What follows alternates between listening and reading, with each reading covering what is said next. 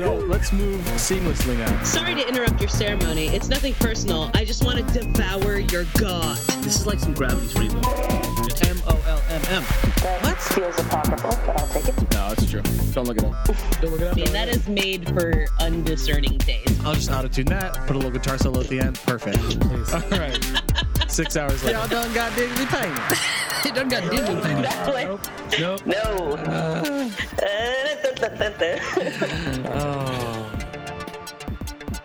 Welcome to Men of Low Moral Fiber, the show that never loses its gun and that never loses its gun and badge, and definitely remembers everything we've ever done on the pod leading up to here. Every drink, every song.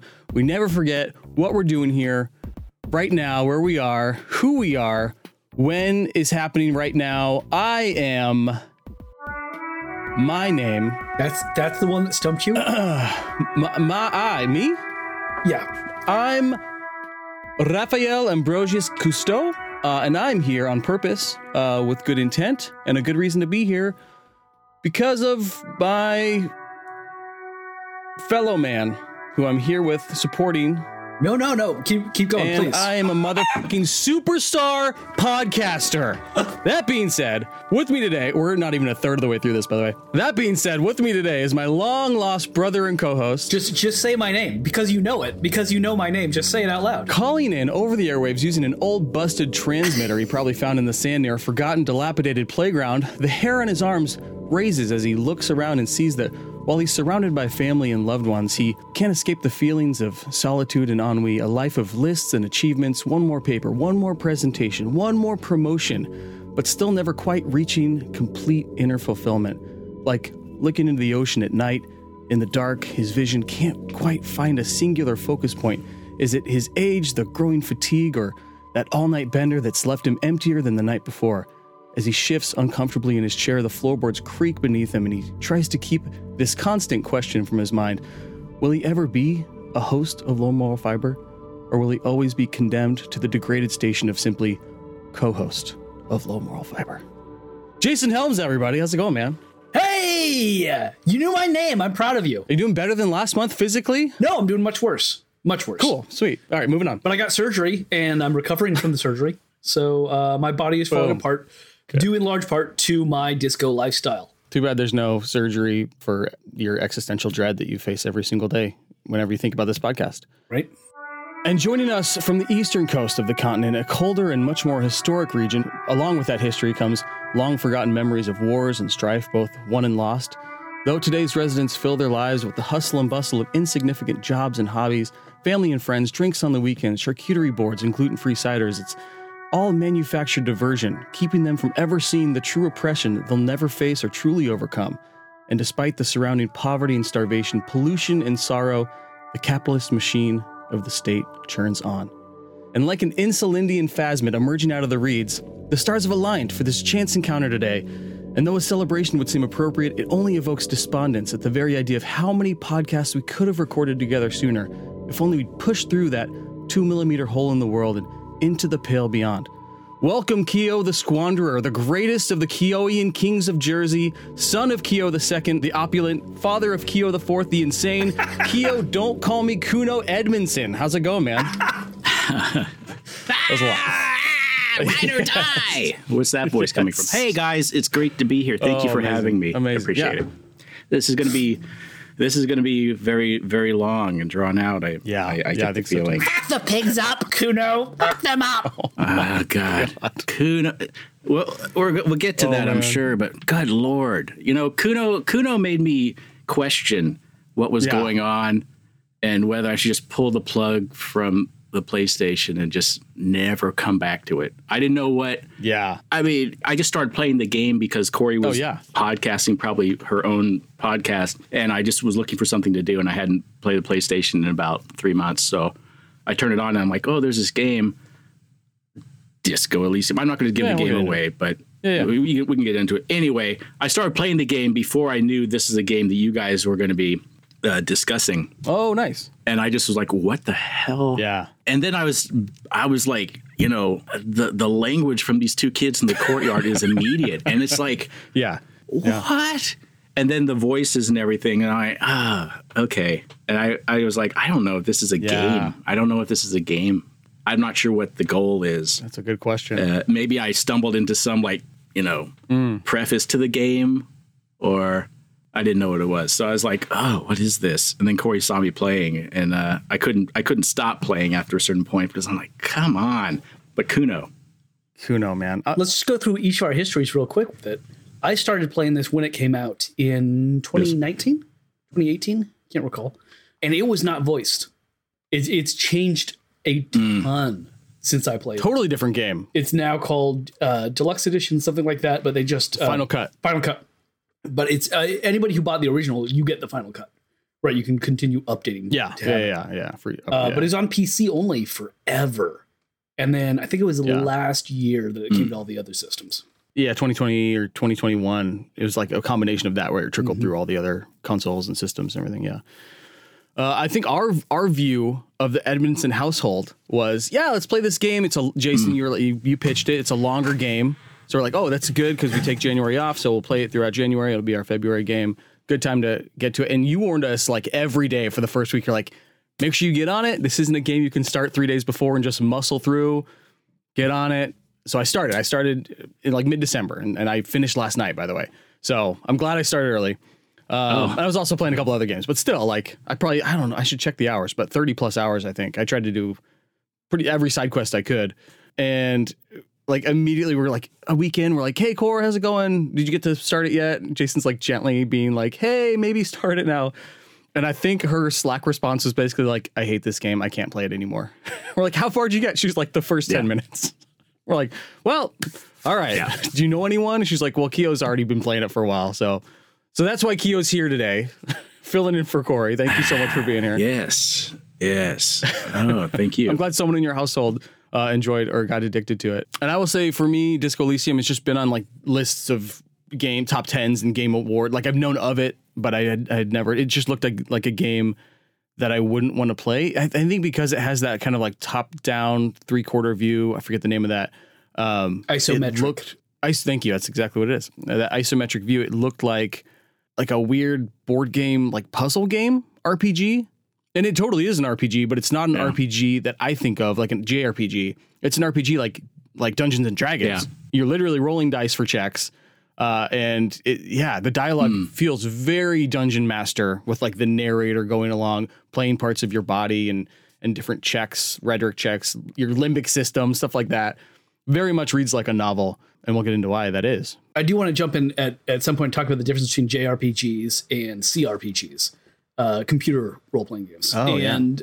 Which interesting distinction right there, Japanese versus computer, as though that's the binary. Yeah, right. It's like Mac versus PC. Right. More like Mac versus France or something. It's like, wait, what? Right, Those aren't parallel. Those aren't competing things. And we can talk a little bit about why it exists that way, why that distinction kind of got created. But first, I kind of want to do the same thing. Keo, you just talked through that initial kind of off-putting, but also I can't stop, right? Yeah. Like it's like something you try a taste and you're like, oh, I don't know about that, but I will have another bite. Huh.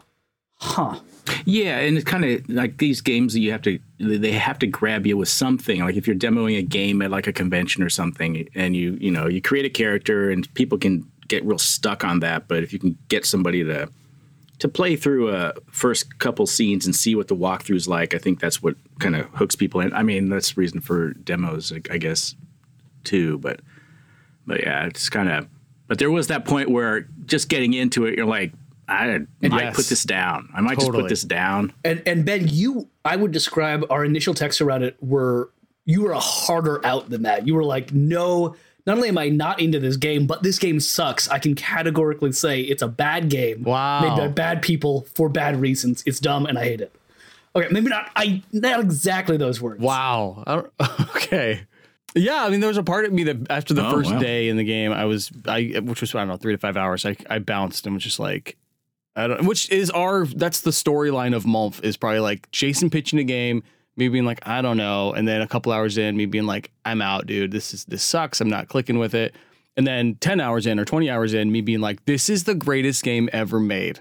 This is only for geniuses and niche people like me. I'm so smart. and then it wins all the game awards because everybody plays it and everybody loves it. But like the fact that it like speaks to me on a level that's like, this is speaking directly towards me. Like, it's weird how it takes that bell curve, right? Of like, okay, I'm getting into it. I hate it. Oh my God, this is amazing. Like half of our games are like that, I feel like. And I do think there's some reasons specific to Disco Elysium that did that here, right? Yeah. In other words, I think its first few hours are actually less inviting than a lot of games. Yeah. And there's some things we can talk about there. Inscription-like in that way. Yeah, absolutely. Real quickly, just to talk about kind of what the game is, then we'll get into the development and kind of our own experiences with the gameplay. The game is a CRPG, a computer role-playing game. And the tradition of CRPGs comes out of Dungeons and Dragons explicitly, right? The original CRPGs, they were using D&D's rule sets and changing things, mildly. So you've got attributes like strength and intelligence versus wisdom, and strength versus agility, and those kinds of things, right? And the other tradition in role-playing games also comes out of D&D, but in Japan, rather than them being on personal computers, they were on consoles. And so on the Famicom, on the original Nintendo, throughout the Super Nintendo, you see these Japanese role-playing games that really simplify a lot of the character creation and focus more on telling a linear story. So you get a very non-linear, very open-ended story on Western, so American and European computer role-playing games are all about this just really open, the story can go wherever you want. The Japanese version is a much more, we're going to prepare kind of a campaign for your character to go through, a couple ways to get there. And both sides are using the same kinds of dice rolling mechanics around combat. They just kind of display them to you in different ways.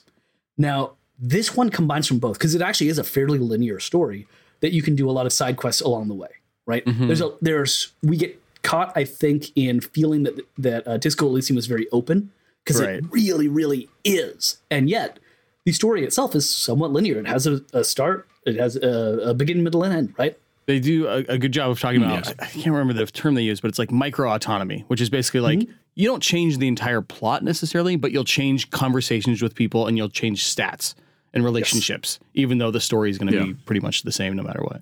Which it felt really good. I felt like a good balance. And that very much to me is that JRPG side of it. And I just want to point out one more thing, and then Kyo, I'm going to go to you, which is the way that stats work in this game. You are doing checks to see, like, can I get through this door? Yeah. But most of the checks that are happening, sit in this chair? Yeah. Most of the checks that are happening are constant and are behind the scenes, right? They're more like perception checks from D&D. Yeah. Wisdom check, this kind of thing. Empathy check. Yeah. And all the names are changed to things like empathy. I was very high in not Arcane, but Inland Empire. Right. Which is a reference to David Lynch. Shivers. Yeah. And each of your stats has a voice and is a voiced character that talks to you. And because of that, they each get their own kind of personality. Yeah. And so it's a very different, it's a very strange game to play. Very little combat. Yeah. And yet lots and lots of checks. The voices are great. God, voices are so good. I felt guilty not listening to the voice actors complete the phrasing because sometimes you're just like, I got to get through this. I got a podcast on Saturday, so now I'm just going to rifle through this. But sometimes I would just leave it and let them finish because it is a lot. It is a lot of voiceover. That's a lot. I'm impressed by that. And so to give like a quick example of what that feels like, right? You're talking to someone and it'll say empathy, success, 12 out of 11, right? In other words, you rolled dice and you scored a 12 on those dice and the check was 11. And you say, you really feel like this person has some mystery that they're not talking about. You're like, oh, okay, so we can investigate that. But more often than not, it would be perception, failure, 9 out of 12.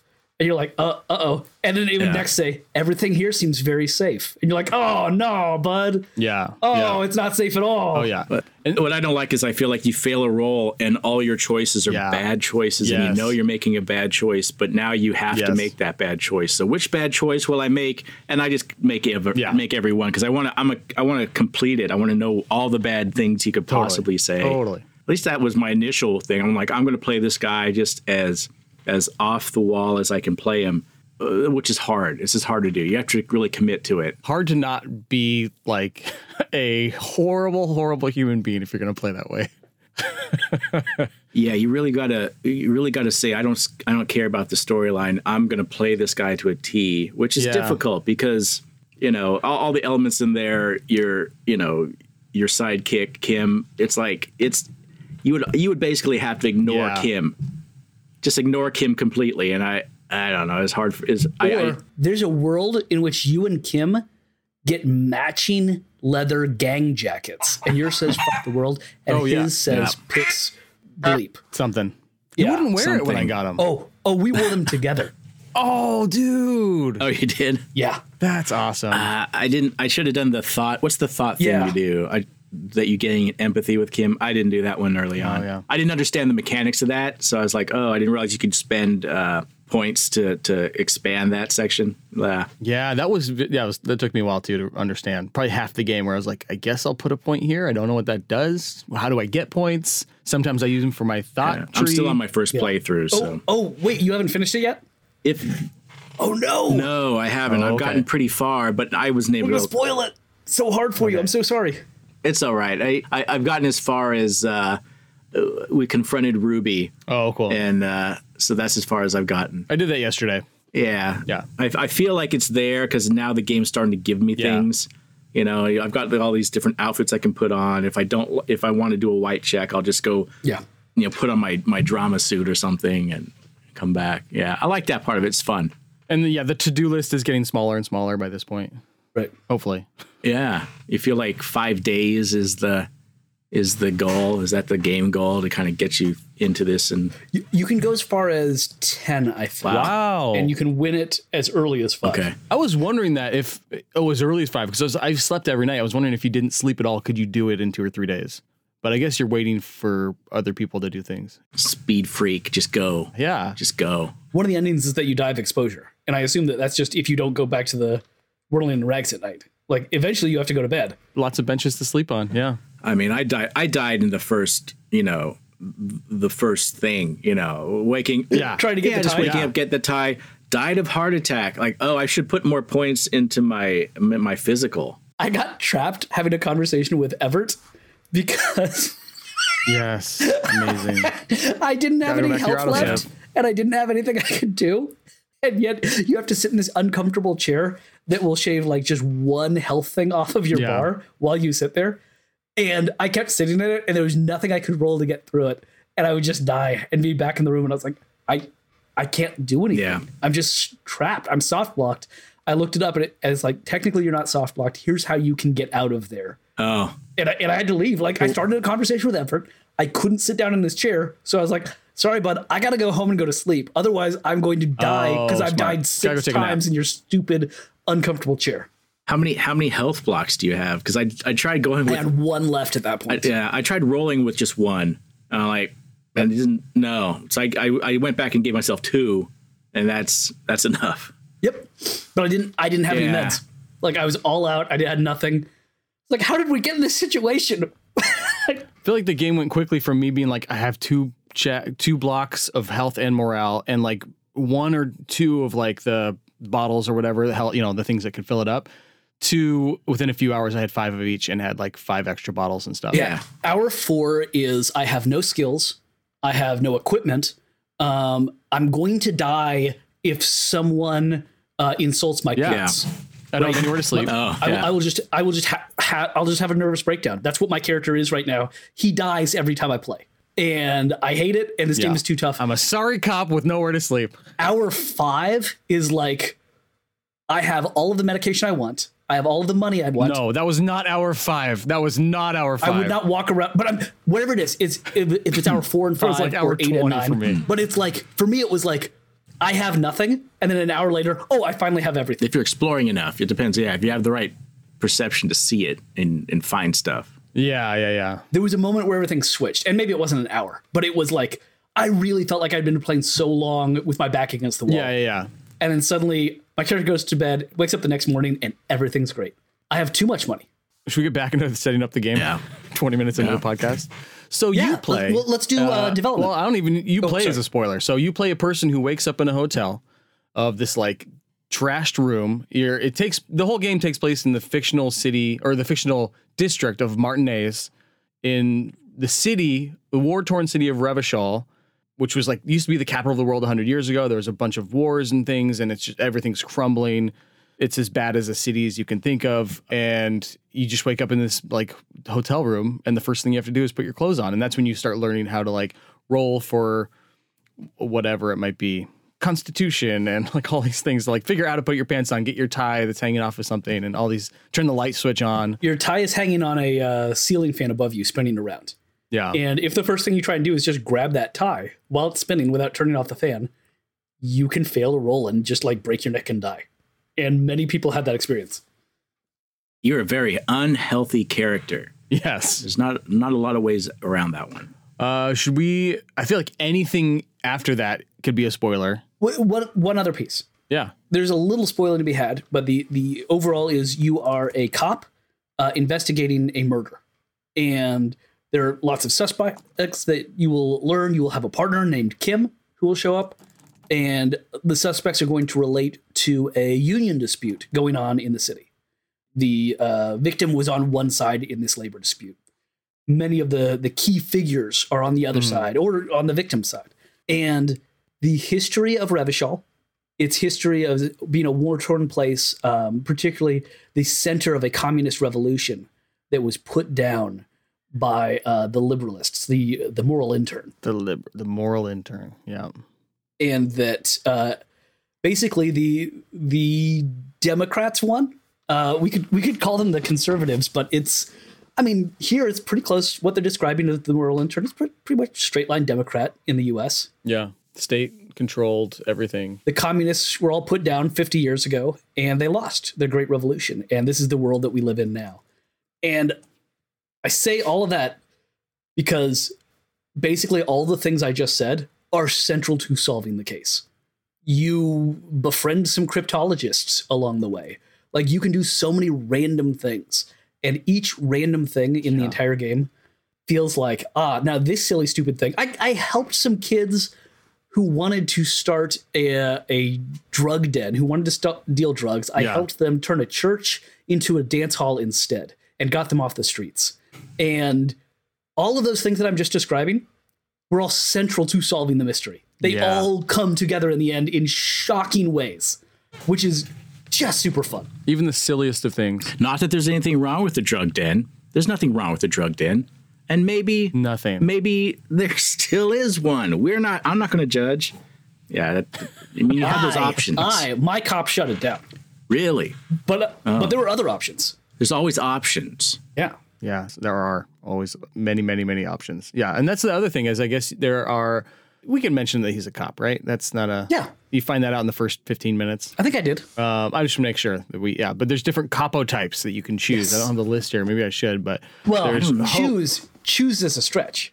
Along your dialogue options and choices, the choices you make impact which capo type you are leaning most heavily toward.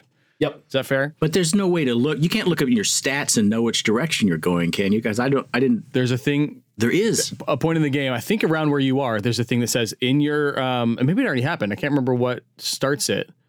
It might be like a constitution check that does it or something, but it says in your notes or your journal, on the right side of your journal, there's all your stats listed out. It says like how many times you've chosen sorry cop, how many times you've chosen hobo cop, how many superstar, like all 8 of those. And it also says like politics, how many times you've chosen free market, how many times you've chosen communism, how many times, like all these different stats. It has how many kills, how many. Yeah. I want to look at that.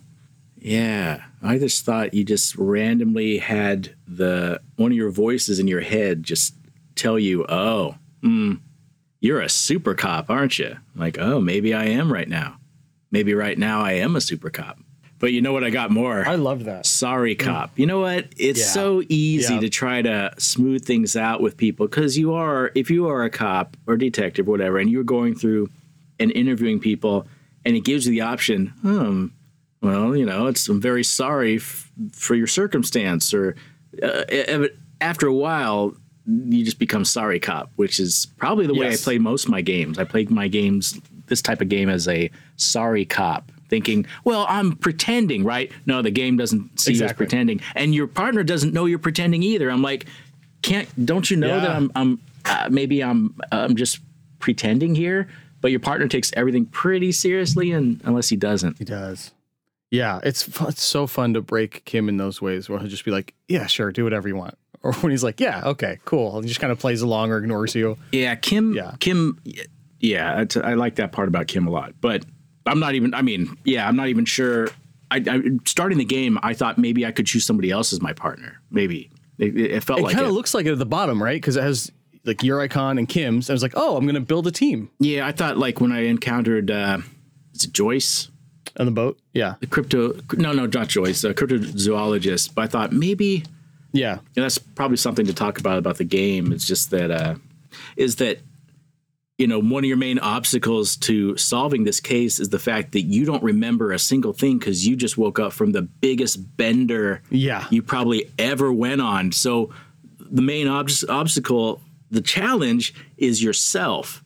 And my methods may be unorthodox, but they get the job done, Keo. Yeah. As soon as Kim's on board with that too, I feel like the game changed when he's like, he stops hating you and is annoyed by everything, and he's just like, he gets results somehow. He gets people to talk. Yeah, the reveal is that if you've been doing it that way, that everybody knows that that's your secret. Whatever your method is. It's the Jamrock Shuffle. The Jamrock Shuffle, yeah. The can opener. You are the can opener.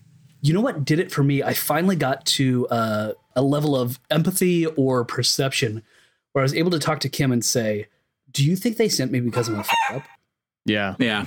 I had that conversation. And have that conversation and get to a place where I asked Kim, are you a fuck up? Mm-hmm. You seem really good at your job. And he's like, no, I'd say I'm at least, one of the best police officers in my precinct. I'm sufficient. I'm competent. I get the job done. I'm not a fuck up. He's like, well, then maybe I'm not. And it was like this nice parallel. Our districts do seem to care about the fact that we have to compete over this area and we're both policing this area. Maybe they actually sent the best. Am I the best? Yeah. it's a great conversation. I'm a superstar cop. Yeah. That's what Rockstar cop. Mine says superstar in the stats. Oh, it says superstar? Okay. Which I think they use them interchangeably throughout the dialogue options and stuff. But yeah, the category superstar cop, apocalypse cop, sorry cop, and boring cop. Okay. I think it just lists your top 4 because there are, I think, 8 different cops you can be a couple of times. Now, I find this in my journal, you say? Those are my top 4. In your journal on the right side. Oh, so I think I remembered how to do it. It should, oh my gosh, I see it. Did you ever get your, what's it called? Your clipboard that has all your cases in it? Yeah. Yeah. Did you open it? Were you able to open it? Yeah. Are we going to compare? Yeah, let's do it. No, I don't have mine up, so I'll listen because this is good. All right. So I know my name. What's your number 1 capo type? Boring cop. Oh, mine's only 4 for boring cop. Mine's 6 for boring cop. That's my most. I'm superstar cop 15 times. Yeah.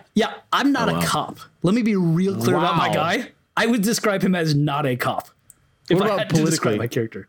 Oh, where do you think I lined up? So our options are communist, fascist, ultra liberal, or moralist. I'm communist 25, moralist 11. That's where you and I differ.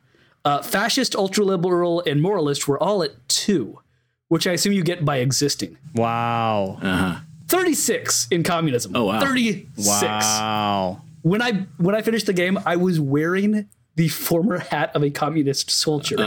Yes, that was good. You joined the book club. The only bonus it gave was 2 communist thoughts. Bonus to communist thoughts. It doesn't give you anything. Yeah, exactly. I got, and from thinking about communism enough, I got an XP bonus for whenever I take the communist dialogue option. Whenever I'm like, that's cool. Very interesting. Have you thought about how workers of the world must revolt?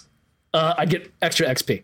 Should we get into the development at all? Yes. A little bit? Yes. A tiny bit. I have a lot written, so I might need to skip some of it, but I have a lot of questions because, when I started the game, I not knowing anything about it and not really knowing enough of it feels like French history.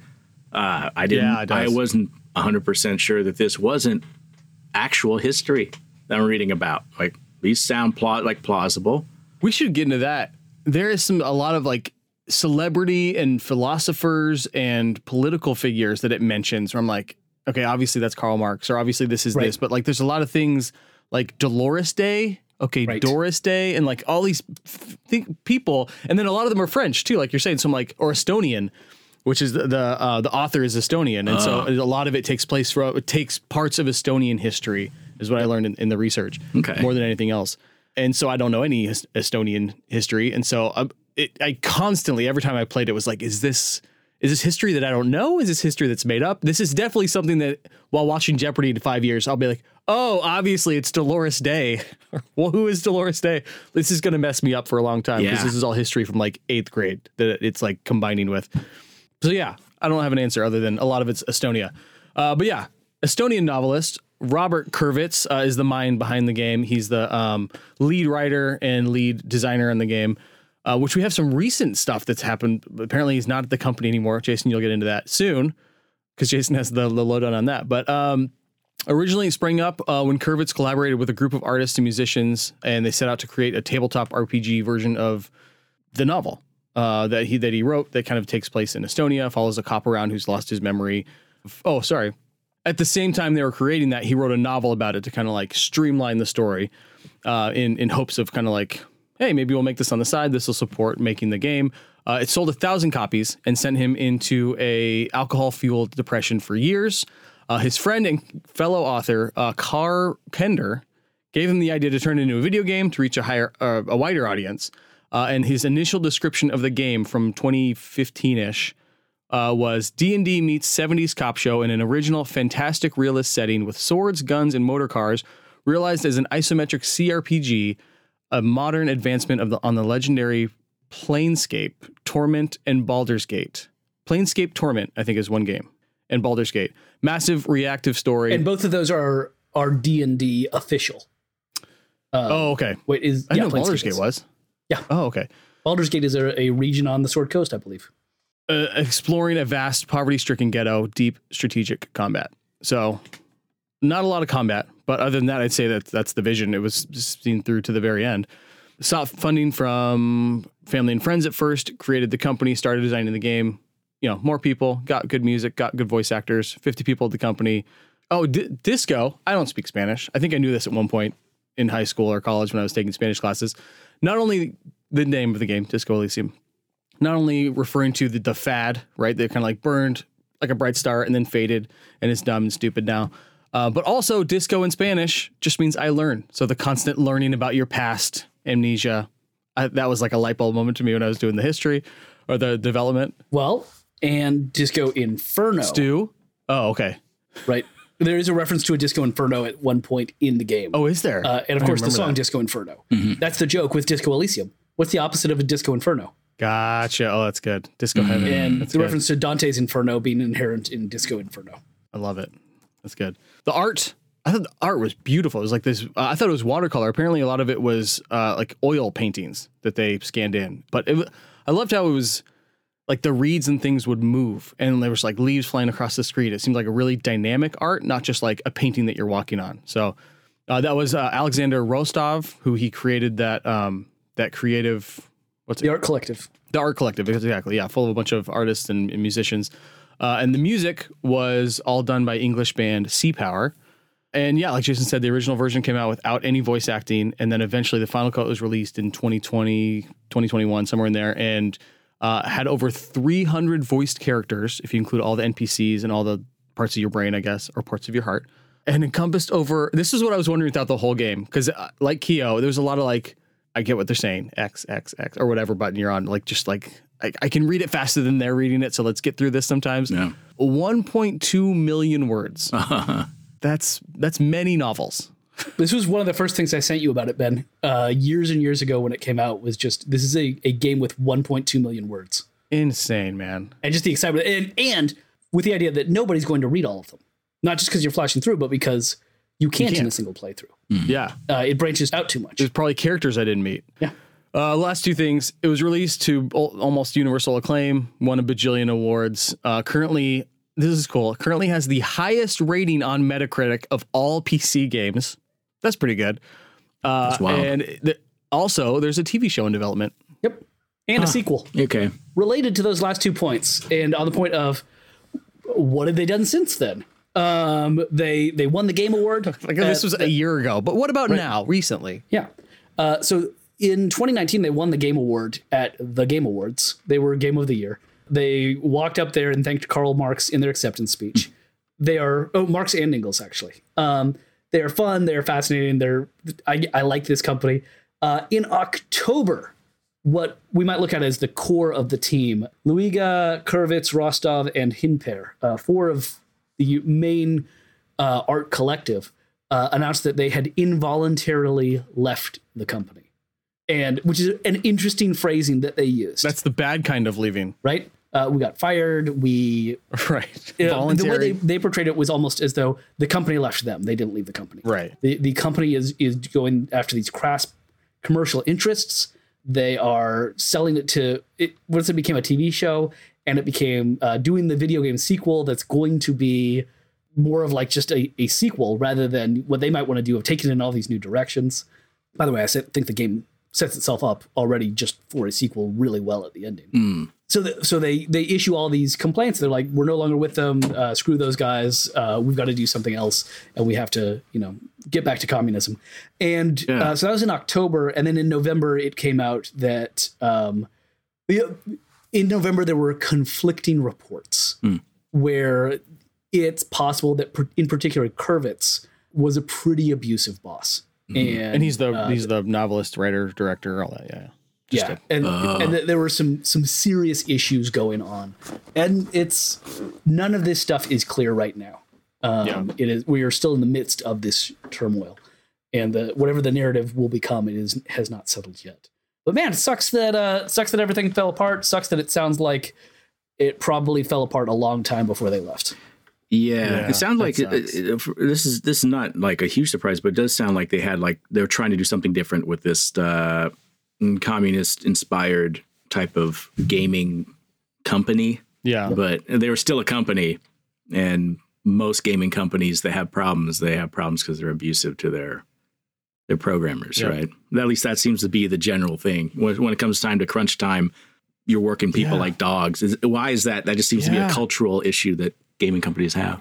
Yeah, I presented on it. It's at conferences. It's called Crunch. Yeah, it's an industry standard. It maybe has gotten better in the last few years as it's become more of a conversation. At the very, I would say just because it's a conversation now, like publicly aware, it's helped a lot. Based on survey results over the last 10 years, it appears to be getting not quite as severe. But again, that stuff is very unclear. Yeah. And largely, why is it like this? I think we could look at a variety of reasons. One of which would be, I did it this way, therefore you have to do it this way, right? So that's how we perpetuate these systems. 2, and I think this is a real one that people forget about, it's really fun to make games. And so it's easy to get obsessive about it and to kind of make yourself crunch just because you're having a blast. You get addicted to game making. Game making can often feel like playing a game. Yeah. There's a right answer in your code that you're trying to figure out, right? What doesn't make these bugs happen? And then 3, systems of capitalism that are, since it's a newer industry, it's in many places completely unfettered by unions. Right. So this is what Hollywood would be like if there was no SAG, right? If there was no writers union, if there was no unions. And so any industry that comes out right now and in the last 30, 40 years is going to have no union support because of the ways that unions have been gutted throughout the United States. Yeah. Whereas places that historically had a union may be protected from those. So those are all of the kind of various reasons around it. And I do know that the French word for crunch is le crunch because I published about it in a Canadian journal and I had to look it up for the translation. That's great. Le crunch. And that sounds delicious. Well, I mean, in keeping at least with their I like that news report from October where the company left them. Right. They didn't like fire a bunch of people. It seemed like the company as a collective decided we're going this way.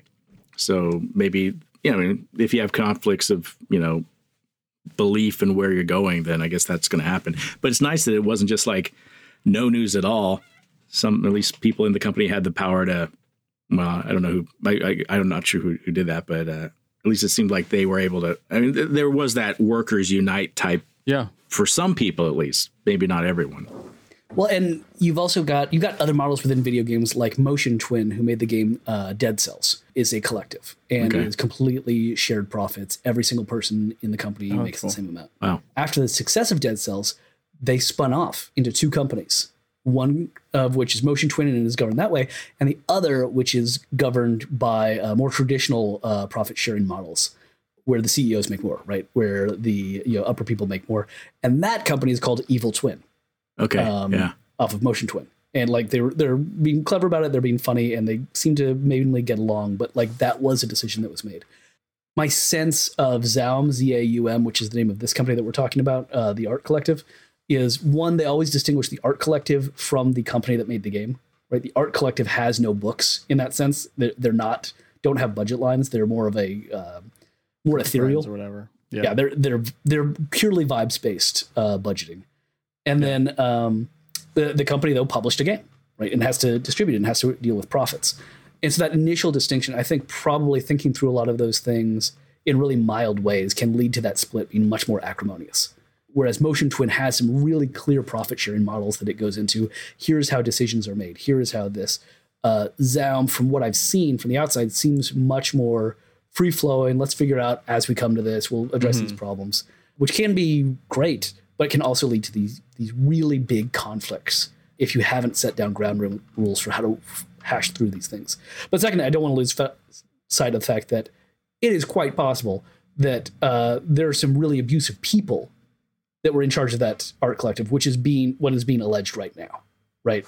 It certainly could be that people decided to go their separate ways because some people wanted to do the commercial version, some people wanted to do communism, or it could be that there was some serious substance abuse and harassment issues. But we are very early on in this process, and those accusations are still pretty recent. Yeah. Well, it happens to a lot of gaming companies. You hear about it a lot. And players and the whole culture, really. There's always those stories come up all the time. So I hope good things. I love this story. So I'd love to see more of this story. I enjoy it. I enjoy this type of game playing. I'll say that. It reminded me of Life is Strange. The story type, choosing. It's not an action base. It's not like we're not playing direct RPG or some type of game where side scrolling type thing. It's just story based, or Telltale games, what they were doing for a few years. Totally. And I can get into those. Because I like the storytelling part of it. And it's a different way of presenting a story. There's a lot of games where it has a backstory, but you don't need to know the backstory. I think of like Magic the Gathering, playing card games. There's a backstory there, but it's not, you don't have to know the story to just play the game. And here the story is the game. If you don't enjoy the story, then there's a lot of games where you just click through the dialogue just to get to the next choice. But this one, if you're clicking through the dialogue, then you're missing the point of the story, I feel. So you got to enjoy that part. You got to enjoy the reading or the listening and the, like you're watching you're participating in a visual story, like a movie. You got to enjoy that process or find a different game. I think that's this game to me. This is what I get out of the game. I like that. Yeah. It can feel slow and plodding. And that's why I didn't want to have to rush through it. So I didn't try to finish it. Yes. So, but I will go back and I do want to finish it. And that's when I enjoy, it takes, if you enjoy like those choose your own adventure stories as a kid, and then you'd go back and like, well, what would have happened if I had done this instead? That's this story directly kind of like this story, Yeah. Except you often don't get to choose it, right? You've got, you got to pass a check. Oh yeah. And so you might be wanting to choose something and you're like, you could always save scum. Okay. Exactly. You can save scum. You can go back, do some other things to get you there. Yeah. Like Ben, you opened the giant boxcar, right? You opened the shipping container. My two favorite checks that I definitely save scummed the most were opening the boxcar, which I did not accomplish, which required rhetoric, and it was a check of like 8%, even with all my rhetoric hats and rhetoric feet and rhetoric clothes on. I never got mine above 3%. I think I got mine to like 8 or 12. That was one where I was like, okay, I can do this 10 times ish, right? Or 15 if I need to or whatever. And that was it. And I finally got in. And then there's also a couple things in there. So I was even save scumming in that room. Wow. But I think the guy in there, his name is Mega Light Bending, Ultra Rich Light Bending Man or something like that. What? Because the difference between him and you as a character is so vast that light literally bends around him. What? And so he's like this weird prism creature with rainbows everywhere. And you're like, oh, you're about to like worship him. And you're like, Kim, are you seeing this? And Kim's like, he's just a middle-aged man in a nice suit. What are you talking about? It's literally just because He's like, and the rich guy's like, yeah, I've heard of this happening when the socioeconomic chasm between two people is so vast, the other one can seem like can't even conceive of the other person or something like that. Is it Everett's brother? No, Everett hates him because he's a billionaire and Everett's a man of the people. Is he married to the pigs? No. Is he connected to the pigs? Because they light suits. I wonder what his connection is. His connection is he gives you $100 if you can sell him on an idea, a business venture. So he gives you some seeding money, not a handout. Not a handout, he says. Not. He's the ultimate capitalist. This is Shark Tank here. Yeah. Exactly. So there's a couple things in there where you can like pitch him a good idea, pitch him a bad idea, and you can pitch him like a tabletop game. I gotta get back there and pitch him communism. Yes. Oh my gosh. I wonder if there's a lot in there. Okay. But one of the ones is you can pitch him that radio D&D game that you discover in the commercial, the doomed commercial area or whatever. With the Wilkins. Yeah. Yeah. And he's like, I think I've heard of this before. I think I invested in this a few years back and it didn't work out. But I saved Scum just so I could see all of those options in there. He did. Oh my gosh, he did. Yeah. And then the other one was oh God, I don't have it. I sent you video of it, but you talk, it's in the 2mm. It's in the, take on La Responsabilité, that timeline, that storyline, where part of that is working in the church, talking with Suna about the 2mm hole in the world. Mm-hmm. And I definitely saved some of that to make sure I could see the 2mm hole or whatever, experience that. And then through that again, you talk with the guy who's smoking and you talk with the guy who's in his room, his Sunday friend. And there's some mental check in there where it's like, and not in there, where it's around the world where it's like, I need to find out who's responsible for all this. Who is the La Responsabilité or whatever. And you have to like track down the Sunday friend. And he's like, actually, there's a committee that runs everything. It's I think it's a part of the moral intern, a part of the government or something that dictates who's responsible for everything or is the ultimate responsibility. I don't know. Words I don't understand. And a lot of them probably. And so you have to talk with Suna and get her a transmitter. Did either of you do this? No. Yes. You might still be able to do this. I'm trying to think of where Ruby is. Anyway, where you talk to Suna, you get her a transmitter, and she's like, oh, okay, well, we can find out the person who's on it. What do they call it? It's like some sort of flying ship. It's like a blimp. Okay, I've not gotten there, but no. I should pull it up. But it's you showed me video, and I was like, what is happening? It's the weirdest thing in the whole game. Probably, as far as like different than everything in the game. There you go. Maybe the thing at the end. But this is like, as far as like story, this just like takes a sharp left and just goes. And to get to talk to the people in the blimp who are in the government somewhere, or maybe I think like a shadow government, you have to climb the statue of Philip III. Okay. And you take your sword out, which was given to you on a date, put it in the horse's mouth, which is a check because you can either put it in Philip's hand or the mouth. You do that, then there's another check for turning his head the right way to get the best reception. Holy cow. There's another part in this where you're listening and you hear Kim's voice over the intercom, and it's Kim in the future that's talking to you. Oh, nice. So like one of the last scenes that Kim says, you hear that at that point, which this reminded me of, what's the game that you play on the island, you're a bunch of kids? Oxenfree. This was a very Oxenfree scene, yes, right? Sounds like you're using radios to hear the future. And Kim's listening too. He's like, it sounds like me. I don't know what's going on. Anyway, you're talking to the people on the flying blimp thing that's overlooking the city, and you're just having them describe the city to you.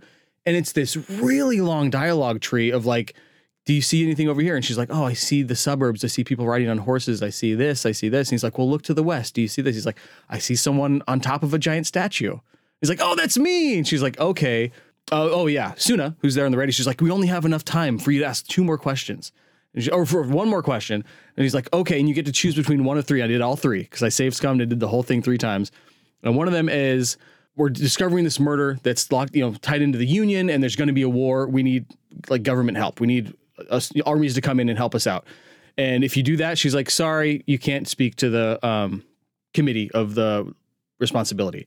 If you do the other one that's just like, I found all these cryptids and like I need help solving these cryptids that are breaking my brain or whatever, she's like, sorry, we can't do that. So the third one, I was like, this one's definitely not going to work, is I found the 2mm hole in the world and I beyond the pale or whatever. And she's like, hold on, please. Shuffling papers. And then she asks you like these 5 yes or no questions. It's like, were you alone? How did you feel this day? Or not yes or no questions, but like singular questions of like, if you pass through all of these questions, she's like, we're coming to pick you up right now. And they just basically beam you up in the spaceship And that's the end of the game. And it goes to the newspaper and it says, superstar cop disappears amid case or something like that. So this is without solving the case. You can get yourself. And it's no credits either. So it kills you, I guess, basically. But it is an end to the game because all of the endings just go back to the main menu. It was super weird. That's interesting because death in this game, I think, is being considered as a loss of community, right? You leave the community and therefore it's the same as dying. Yeah. Right. You're just no longer part of Martinez. Yeah. Yeah. That's fun. I have to pursue that. That would involve the challenge for me of getting on a date with a woman that would give me a sword. Which is an insurmountable. Right? I don't think I have the right wardrobe. I would have to save and then just keep asking. Oh, she said no. And I died from my loss of morale. So I got to reboot. Yeah. I save scummed in 2 areas. One was jumping down from the roof to get into the shipping container area. Oh, yeah. And I had like a 25% chance, and it took me, I swear, 20 jumping times. down. Yeah, that was the only way for me to get into the area. Yeah, I remember that. That's what I thought. Yeah, I went that route. And I don't even know that. The other one was regaining my authority with Titus after I ruined it so far early on. Was that the... Yeah. I threatened to kill myself. I'll do it. Kim, give me your gun. I don't think so. I lost a lot of cred there. And so then I had like an 8% chance of regaining my authority. And I finally, this was the one puzzle I looked up. I was like, I remember the first time I played this years ago. I got, 10 hours in. I remember interviewing Klaasja, and I can't interview her now. I see her up on the roof, but I can't interview her. How do you get there? And I found out the only way to do it is to get Titus to say something. He'll only say it if you pass this authority check. And I was like, man, I have no authority. I have not put anything into that. Yeah. I'm not. So I just save scum that. Those were the 2 areas. But the authority. We had very different playing experiences, Ben, also in that I didn't save scum. I did lots of, if I fail it, that's the way it goes. So you start over. No, I just keep playing. Oh, you just keep playing without if it kills me, then I just go back to the last save. Oh, yeah. But most of them don't kill you. Most of them are just like, well, now I can't do that thing. And I was like, well, I guess I can't do that thing. That dialogue tree is closed off. Yeah.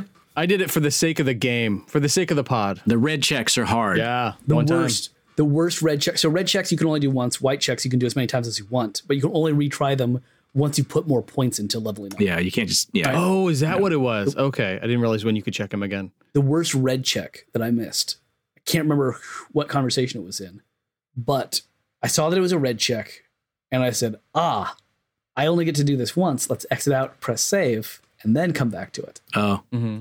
And I ended the conversation, and it just never came back up. It just wasn't an option again. Yeah. And I was like, well, missed my chance. All right. You got to re-roll for that. I think because the first time I played through, I got as far, I just went immediately to the bookstore and started going, I'm going full paranormal explanation for everything. Yeah. And with the bookstore owner.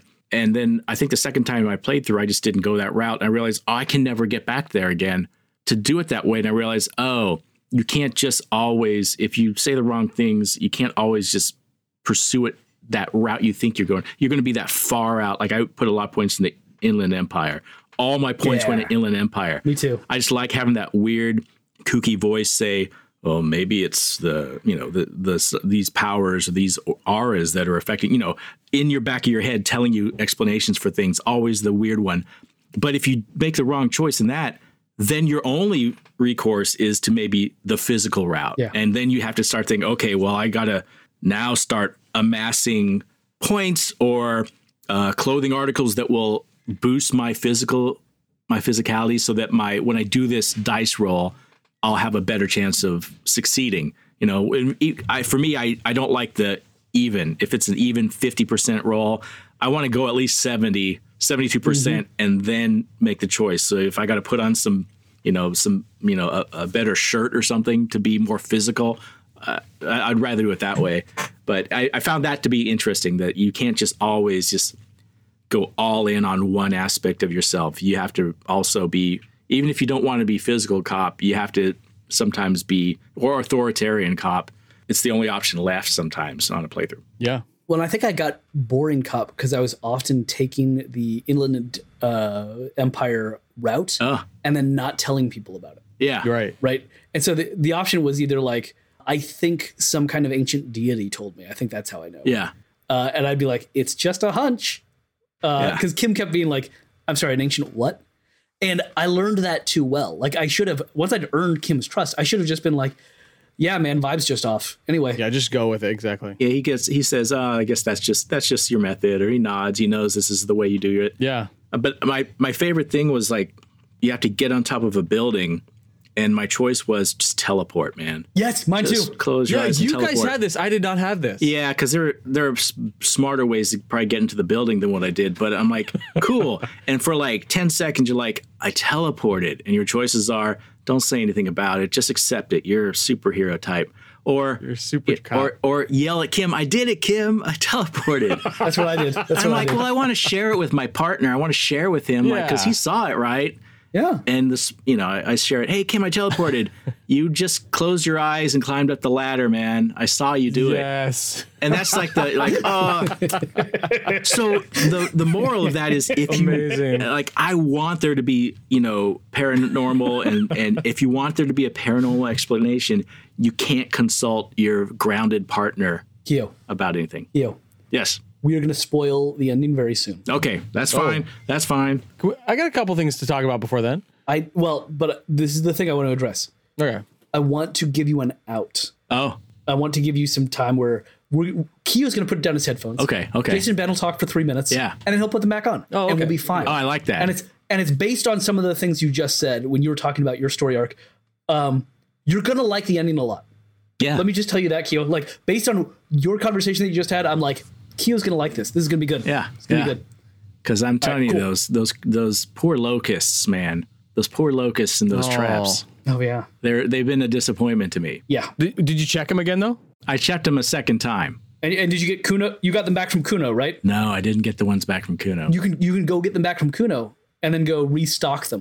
Oh, and maybe check his shack after that. This is restoring hope. All right, I like this. Okay. Yeah. Don't drop the cryptid tasks. Okay. There's so much fun. Keep hope alive. I will. It's so stupid that it matters. Yeah, I love that. Okay. Because Kuno, I feel like we're on a nice even keel right now. I don't bother him. He doesn't demoralize me. But maybe I need to go back and push that more. I stole his dad's speed for him. We really got along well. Oh, did you have to fight him? His dad or him? No, his dad. I was too afraid to fight the dad. The first time I played through, his dad killed me. Oh, so he can. Did he really? Oh. Yeah, I think so. I thought he was just always in a drunken stupor. I mean, the first time I played through, I think I was in more of a drunken stupor somehow. Okay. He gets out of his bed, though? So, you would have... I don't know. This is a couple years ago. You were planning to fight him, so you drank something to get really hulked up on... And then died? Alcohol. I don't remember. I just remember that I'm pretty sure that Kuno's dad killed me. Wow. I don't think that... I didn't know that was possible. I thought he was just passed out, but I didn't try. I'm gonna Google that to see if that even happened. I took the speed and I ran. Nice. Yeah. Oh, there you go. I think I gave it to Kuno. I was like, nah, it's his. I wanted to be a nice guy, No way. I split it. I kept some of that for myself. Giving drugs to kids. We're partners. I'm partners with this kid. I hope he's... That's true. He probably respects that. That kid, though, man. Like, this game... Now, you guys have kids, right? Yeah. So this is one of those games that's just like the language is making me blush most of the time. Yeah. So this is like a headphones. Put your headphones on because you're going to hear some phrasing that could only come from an Estonian translation. This stuff is going to give you more combinations of swear words you've ever heard. Yeah. So bad that they even have to bleep themselves out because they're not so sure that the translation works. Right. It's not even going to work. They know that. So it's just but the stream of swears that come out of those two street urchins in that courtyard is just bewildering and refreshing. Okay. When I woke up as a cop with no memory and I put on some of my clothes, right, as many as I can find, and I walk out. And there's a woman on the balcony, and I say hi to her. My go-to response to what I did there was I said, would you like to make fuck? And when I'm still early on in the game being like, hey, let's try all these different options. I never got to drop that. Right? Like, as we're going on, one of the options is like, tell Kim that the reason she's being weird is because when you saw her yesterday morning, you said...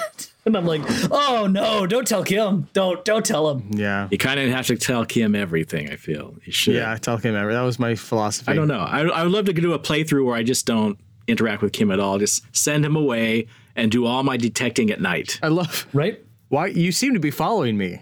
It's one of the options when you click on Kim. Well, except that's what makes you boring, though. That is somewhat of an option. That is an option to just ignore him. Yeah. Well, Okay. Ben, and just past where Kyo is. That's an option. Yeah. To go on with the adventure. Oh, that's to true. go solo That's true. instead of to go with Kim. You definitely need Kim to get to that point. Well, you can get a different partner. Oh, okay. This is news to me. Okay. Settle down. Spoiler alert. Spoiler alert.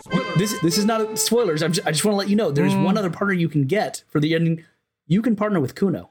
Okay, And there is an achievement. Whoa. no. Slow down. There is an achievement for getting Kuno to join the police force in your precinct. That's an achievement that exists in the game. I have not done it.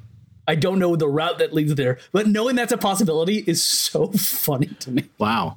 Okay, going back to what Q you were saying on the idea you were talking about, like all the dialogue in there and how it's kind of like, I don't know if you use the word overwhelming, but it's very dense, right? There's a lot of dialogue. Good voiceover. Yeah. Yeah. And the world building aspect, I don't think I've thought about it till right this second, but every time you pick up a game and start playing it, you are a character who has experienced amnesia. Yeah. In the sense that the world has to tell me what's happened to me before I started playing this game. And so you take a game like this, which this is brilliant for making that a part of the character, to be like, no, we all know that you just picked up this controller and don't know what's going on. So let's make that the character also. I'd love that. And I'm just 30 hours in realizing that's every game. But this compared to like Hollow Knight, which we played 30 plus hours. And at the end, we spent probably 20 minutes on the podcast being like, what was this game about? What was the story? Was there a story? Like, I think there's a story, but I still don't know. And this is like in the first 10 hours, there's like, you've read a novel or been read a novel about, every time you talk to someone, they're like, oh, back in 41, Martinet was a bustling, blah, blah, blah, blah. Like, they'll just give you their life story and how Revachol has been totally destroyed or whatever. And like, you learn so much history. And they know sometimes it gets to be a bit rote. Like when you're looking up the maps. Yeah. I mean, Yeah. It's just kind of an exercise in or the names of books. I spent a lot of time in the bookstore and just, these are all the stories of, who's the Viking, Himald, Hjelmar, whatever his name is. Heimdall. Yeah. Are there more? Yes. Yes. Here's a list of all the other, or the Dick Mullen books, which I love the Dick Mullen books. Yeah. You are Dick Mullen. I love the Dick Mullen books. Yeah. When I called my precinct and asked who I was, they said they called me Dick Mullen. Yeah. Yes. Am I Dick Mullen? Did that happen to you? You don't know what the reference is. And I became convinced. No, you don't know what it is until later you find all the books. Like, and they were just making a joke. And he's like, somebody's like Sherlock Holmes plus Columbo plus like Arnold Schwarzenegger. Like he's just like the cool, perfect cop that's in the books. Yeah. But I didn't know that, and my character didn't know that. So I'm like, oh, I am Dick Mullen. That's my name. I'm a really good cop. It sounds like. And if you try to use that, man, the shame. Like what? Yeah. Your precinct people are. Kim, I found out my name. It's Dick Mullen. Kim. This really plays on like anxieties. Yeah, it's great. More gameplay things. But we're already an hour in, so more gameplay things, I guess. Before we get into what's the drink, what's the song, I would say the controls were very frustrating on console, and like specifically like running around and navigating the streets. Yes, I couldn't ever do it in a straight. Was that Jay? You played on PC, right? I played it on a Steam Deck, so same controller basically. So same as a console then, probably, right? As far as running around, that just never. I didn't know if I was missing something by playing on that. But I could click on things. Right. And so if I was frustrating, I could use my finger to click on the screen and it would think it was a mouse. And so if there's an area I'm trying to get to and I'm like, can I even? Yeah, it's good. That's cool. And it just interprets the touchscreen as mouse clicks. Yeah. Right. So Disco Elysium doesn't know touchscreen. Yeah. The Steam Deck does. So I just double click on an area and he would run there. And that was really helpful for when I was like, can I get over there? How do I get around this fence? And it'd be like, he would just take a long walk around and be like, my character, he walks there slowly. Yeah. He'll walk to the point. Well, although Kim remarked at the end of the first day, he's like, you run everywhere, man. How are you still alive? Oh, yeah. And that comes back at the very end, too. Mm-hmm. There's things we're going to spoil in a second. Yeah. Oh man, that's so good how that comes back at the end. He's like, "That's why you run everywhere." It's so good. Oh man. Yeah, and I like the artwork, but sometimes having to walk around some pieces of the art that are just obstacles. Like, oh, why can't I just walk through that? There's grass here. When the fast travel option came up, I'm like, yes, let's use that. Wait, what? Seriously, dude? It's on the maps. You can only fast travel from places where you sleep. Oh, not necessarily. Oh my God, are you kidding me? I've only found 3 so far. There's only 3 locations you can fast travel, and the fast travel is really rough. You have to be standing in the location that you can travel to. Yeah, or it's not an option. It's the church, the fishing village, and the Whirling in Rags. Martinez. Yeah. That still would have. Like, how many times did I go from the Whirling in Rags to the fishing village though, or the church? Like, yeah, every single time I ran, I did not know about any fast travel. I hate you both. This sucks. Yeah. So the last time I tried to fast travel, I had just left my conversation with Ruby, and I'm heading back to the Whirling in Rags, and I'm standing in front of the church, and I'm like, fast travel, do it. But come on, fast travel. Yeah. And then finally, and it just like I couldn't stand in the right place. And finally I was like, oh, there's a story reason. Oh, something's going to happen. And sure enough, I start walking north and something happens. Oh, and I was like, oh, that's why. So the one time I couldn't fast travel. So Keo, if you do run into that occasion, you're like, why can't I fast travel? I just want to head back to the Whirling in Rags. It's like, you'll get back there. Okay. But some stuff's about to happen. All right. Yep. Well, that is one thing that made it a little bit easier. It's nice running through things, but you do have to, that is a long route you got to run if you're going to the fishing village and then back to the Whirling in Rags. That's a long route. I guess to summarize, I'd just say that Disco Elysium is mega hardcore. Yeah.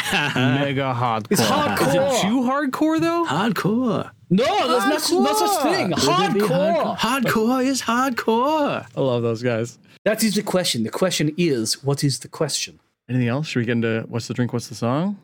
Any more gameplay things? We should spoil the ending and then come back to what's the drink, what's the song. Unless you have anything else gameplay. My favorite part so far in the game has been getting to put on the robe that I stole and sing karaoke. I think that was my favorite scene. Oh. I didn't sing karaoke. You didn't sing karaoke? We should talk about that because I save scummed that and made sure I did that successfully. How did your karaoke go? I love that the game gave you the option of like, are you sure? You can scan the room. You scan the room. Not too many people here. Maybe you want to wait till the evening. So there's more of an audience. Right. All right, I'll do that then. I guess I'm going to come back here later on, go do some more questing. And then that evening, putting on my special drama robe, all my drama gear, go up there and like, oh, this is a special moment. I elbowed Corey, look, and she's like, watching Dateline on her iPad. She's like, huh? Oh, my guy singing karaoke. This is the big moment. It's very nice. Very nice. This is the moment, it sounds like. He looks like he's really enjoying that. And then she's back to Dateline. But I enjoyed it. That's good. And I felt like it was a long time coming. And so I enjoyed it. All right. Those cut scenes are very nice. Before you leave, let me tell you both about getting the jackets, right? So it sounds like each of you had an opportunity to get these jackets. The Fractal World. We got the jackets, but we didn't share them with Kim. I didn't get the jackets. I haven't tried it yet. There's a check to get the jacket, and there's a check to get Kim to wear the jacket. Oh, I must have just gone through that. And I had built up so much trust with Kim. And so this is a jacket that has a slur on it. Piss. Yeah. Bad word. Something. Yes. I love Kim so much. That's good. I love his understatedness. I love that he was willing to wear those jackets with me. And then you find out, he tells you, he says, if you take this jacket off, the second you take this jacket off, I'm taking mine off. And so I was like, I'm never changing clothes again, buddy. This is my jacket. I'm going to fail so many white checks from here on out. This is my jacket. Oh, that's awesome. Did you really wear it the rest of the game? Yes, until Ben, after that scene that were the story reasons that you can't just teleport, right? After that scene, he has taken his jacket off a little bit later. He says, I stopped wearing it. Oh, he changes in mine too. He changes clothes. So when Kim changes clothes, he won't put it back on. So I started changing after that. He's a very long-suffering partner. He is. It's like, I mean, I'm not far enough in the game yet, but it feels like there's some times where you can the opportunities are there for you to doubt him. Definitely lots of doubt. Like, are we competing? We're from different precincts. Yeah. We're not from the same precinct. The whole pissing contest kind of quest dialogue, is ultimately, are you his lackey? That sort of a thing. But I feel like I always, as a character playing the game, I instinctively want to gravitate towards, no, this is your partner. You have to work as a team, right? Yeah. And then we'll solve the case.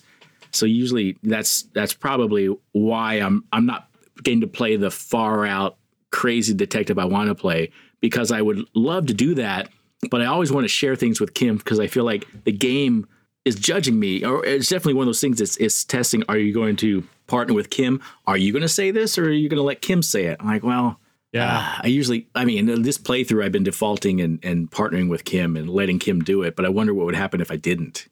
Because sometimes you need Kim. You have to have Kim to solve certain parts. For sure. Kim is also really interesting around racism in the game, right? So your character can take on racist thoughts, right? That's an option. And Kim, as a character, is with you there and is the person that the racism is being perpetrated against, right? Uh-huh. So if you take on these thoughts, it's not just ambiguous, vague, like, a racism against people that may or may not exist, that aren't near me. It's like against the guy who's standing next to you. Yeah. And he's going to, maybe cluck disapprovingly early on, maybe say something to a person. But he had a line early on. So you've met two pretty virulent racists. Yes. And if you give one of them kind of any time and say to Kim, oh, hold on, let me hear this guy out real quick. Kim says something about yes, well, this is the second racist we've met, and he's clearly a terrible person. But I'm sure the next racist is going to be the really good one. And sure enough, he's got a sense of humor. That's good. You sure enough meet someone later who's being racist, but in the most liberal Democrat way ever. Using all these euphemisms and listen, I don't hate anyone, but it's just that. Right. And one of your dialogue options is, "Hey Kim, you were right. The third one was the good racist." I think those are my favorite times in the game. Those are not my favorite times in the game. My favorite points of dialogue when it says agree with person, but in parentheses lie. I'm like, okay, cool. I thank you, dialogue, for being clear to me that I'm agreeing just to get more information or whatever. Or when it says sarcastically or something like that. Because there's a lot of times where I'm like, how much am I just going along with this conversation to get information or to open the docs or whatever it might be? Yeah. Versus how much how much I'm telling the game, I am this character. I am racist. I want this character to be racist or whatever, and pissing Kim off and just being a terrible person versus just lie. I'm glad that it does say that sometimes. Yeah. Well, I know the game will let you become a unhygienic person and an alcoholic person. Yeah. But will it let you become a racist person? Will the game actually let you become a racist person? From what I understand, the answer is yes. Or if you were just a racist person playing the game, is it just validating you the whole time, or is there a point where I would assume that the game just lets you, at one point see the ridiculousness of yourself through these characters, because that seems to be the way it's written. But I do worry inside the game that Kim will think I'm a racist if I listen too much to the dialogue of the racist characters, totally. As a cop. But I felt bad when I kicked the mailbox, because you can never take that back. It's true. That's true. Poor that mailbox will never trust you again. And you need that mailbox later, which is tough. I mean, you can use the mailbox. It's just if you think, oh, now I'm going to be nice to the mailbox, that mailbox is no. I can't trust you, you psycho. Doesn't care. Yeah. You already betrayed it. There's things in the game you just cannot take back, and maybe you should. Yeah, wish you could. All right, time for Keo to go away for a few minutes, and we'll do a little spoiler for the end of the game, and he'll come back afterwards. It's time for a spoiler. It's time for a spoiler. It's time for a spoiler now. All right, spoiler time. You'd finished first, and I was kind of texting you through my experience going through the last couple hours of it. And I thought it was going to end 5 times. Yeah. Because I thought it was going to end when you find Ruby. I thought it was going to end in the shootout. I thought it was going to end on the island with the Phasmid, all this crazy stuff. So I pushed it to 2 a.m. last night. Yeah. For those of you who just listen to the show and don't ever play the games, and it's just going to be spoiled for you, let me just tell you a little bit about what happens while you're solving this murder mystery. Yeah, set up. Yeah. You track down someone named Ruby who was there and actually took the murder victim who had been shot and made it look like they were instead lynched and covered up one murder with a different kind of murder. And she did that to bring the union and the security detail for the company who this murder victim represented, to blows, basically to start a war between the two. Mm-hmm. So figures that maybe she did the murder. Well, you talk to her, and if you're me, she kills herself because you're not very good at talking to people. If you're Ben, evidently you let her go. Then you get back to your home base, and there's a shootout, and you could talk your way out of it. You can shoot first. There's lots of options. Or you could just get shot, and almost everyone there gets killed, like in my playthrough. Did you shoot anybody in yours? No. Oh, so I tried, I think. Mine. No, I don't even think I tried. In mine, I shot the main guy first. That's the best outcome. And then Kim shoots the drunk dude with the full armor. Yep. He's like, dear God, please. And he shoots that guy. Yep. And then I think I shoot the guy. The guy falls over, the main guy, and I shoot him one more time. I can't remember how he dies because he shoots me. Yeah. And I jump out of the way. That was another check. I jump out of the way successfully. That was like one of my favorite checks of the game because that was like a 22% or something. Yeah. And I couldn't save stuff because you're like so far into this. It's like not worth it to like go all the way back, right? And he ends up shooting one of the Hardy Boys behind me. Yep. And then I think he shoots me again. Someone shoots me in the hip because everyone gets shot in the hip, I think, in this. Kim comes over to help me. And I warn Kim that the lady baddie, is right behind him. Yeah, same for me, except it was the main guy because I hadn't shot him, who was sneaking up on Kim. Oh, interesting. Yep. Oh, okay. So the main guy I think was dead by this point. But yeah, she comes up to shoot Kim, and you hand Kim your gun. Yes. And he turns around and shoots her or him before he gets shot. But yeah, if you fail that check or if you don't warn Kim can die at that point. I think he gets shot. Have you looked it up? Does he die? I think he gets sent to the hospital, and that's why he's not there. Oh, is that what it is? Oh, okay. So yeah, so Kim is out the rest of the game, and then you can, I think, either play the rest of the game solo or you can recruit Kuno, like you were saying with Takeo. Kuno can be your partner for the finale. Takeo, don't call me Kuno Edmondson. Yes. Which I can't imagine what that would be like. I want to watch YouTube videos of Kuno and you talking to the last guy at the end there. How do you recruit him to be a cop? How is that an option? I don't know. Exactly. I don't know. But yeah, so then you go and the last place to look for where the guy might have been shot in your little search for that point is on the island. You talk to the lady you went on a date with, and you go to an old lookout on an island. B double prime. An old military base, and you find it reminded me of the I think it was real, right? This isn't a rumor thing. The Japanese military general or whatever hiding out in like some island off of Japan that thought the World War was going on for like 15 more years or 20 more years or something. It was like shooting at tourists and random things. Yeah. Reminded me of that because he's still in his wartime mindset, communist defector, I guess. Yep. But living on the island by himself, living off the land. And also there's a long dialogue tree of going on with this guy, where you find out that not only has he been occasionally like going to the mainland and back, but he's actually in cahoots with the Clares. Yes. Edgar Clare and Everett Clare. Edgar Clare, I think, is Everett's father, who are the Union bosses. Yep. And been at least once, but probably several times, picking off people with his sniper rifle that were the bad guys to the Union, right? And this time it was the person. Oh, go for it. For mine, it was unclear whether Edgar and Everett had paid him off to kill this particular victim. Was it clear in your case? I don't think it was clear, but I think starting a war was clear. I tried to get him towards there, and I couldn't quite close the loop on that. I know. But it sounded like, more than likely. It did seem like starting the war between all those factions was the goal. It wasn't just like a random, I don't like this guy, because he knew about everyone, and he'd been watching them for years or months and months, however long it could have been. So it didn't seem like he's just like, I shot a guy because he was a jerk. So that's realization one. And we're going to get to 3 of these, right? Or actually, there's 4. First, he says it's because he was a decadent capitalist, right?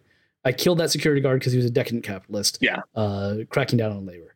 2, now we find out probably it was the Clares. Paid him to do it, asked him to do it, whatever. Maybe true, we haven't clinched that. 3rd, he was obsessed with Klasia, who the security guard was sleeping with when he was killed. Yeah. He was somewhat fixated on her, was stalking her. And so there was some jealousy related to this. But then we get to the 4th reason, which might be the realest reason of all. But this is also a case of overdetermination where any of these is sufficient to cause the crime. Right. and all of them happened.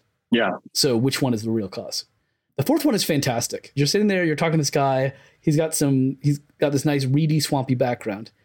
And then the background moves. And the crypto... Wasn't there a check for this? No, I looked into it, and I think you do it no matter what. No, but there's a check for this.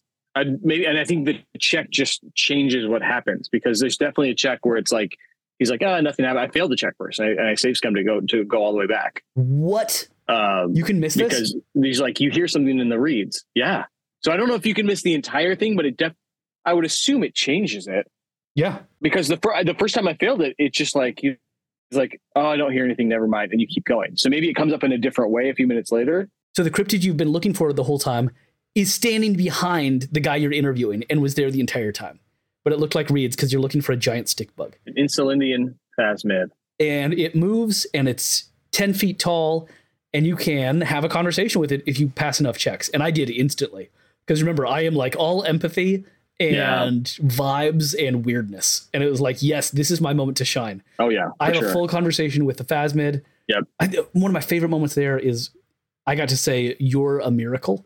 Ben, did you do this? Yeah, I think so. And she's like, "You're a miracle too." Phasmid says, "No, you're the miracle." Yeah. My people have existed for millennia, for millions of years even.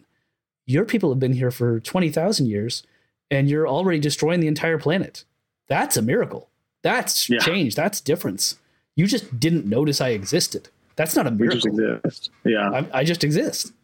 And it turns out that the guy that you found, the perpetrator, cannot see the giant stick bug.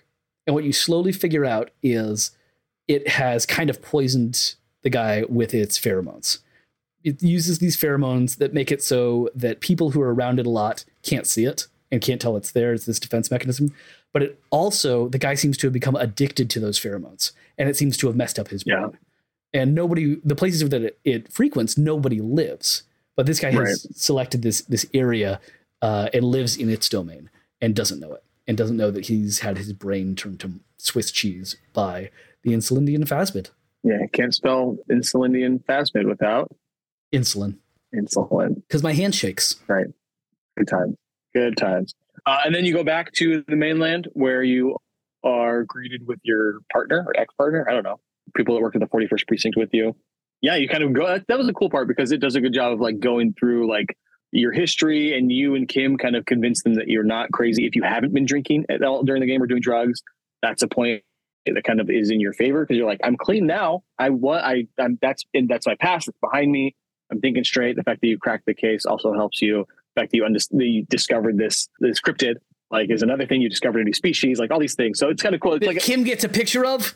There's proof. I refused to get a picture of it. Actually, I didn't let him.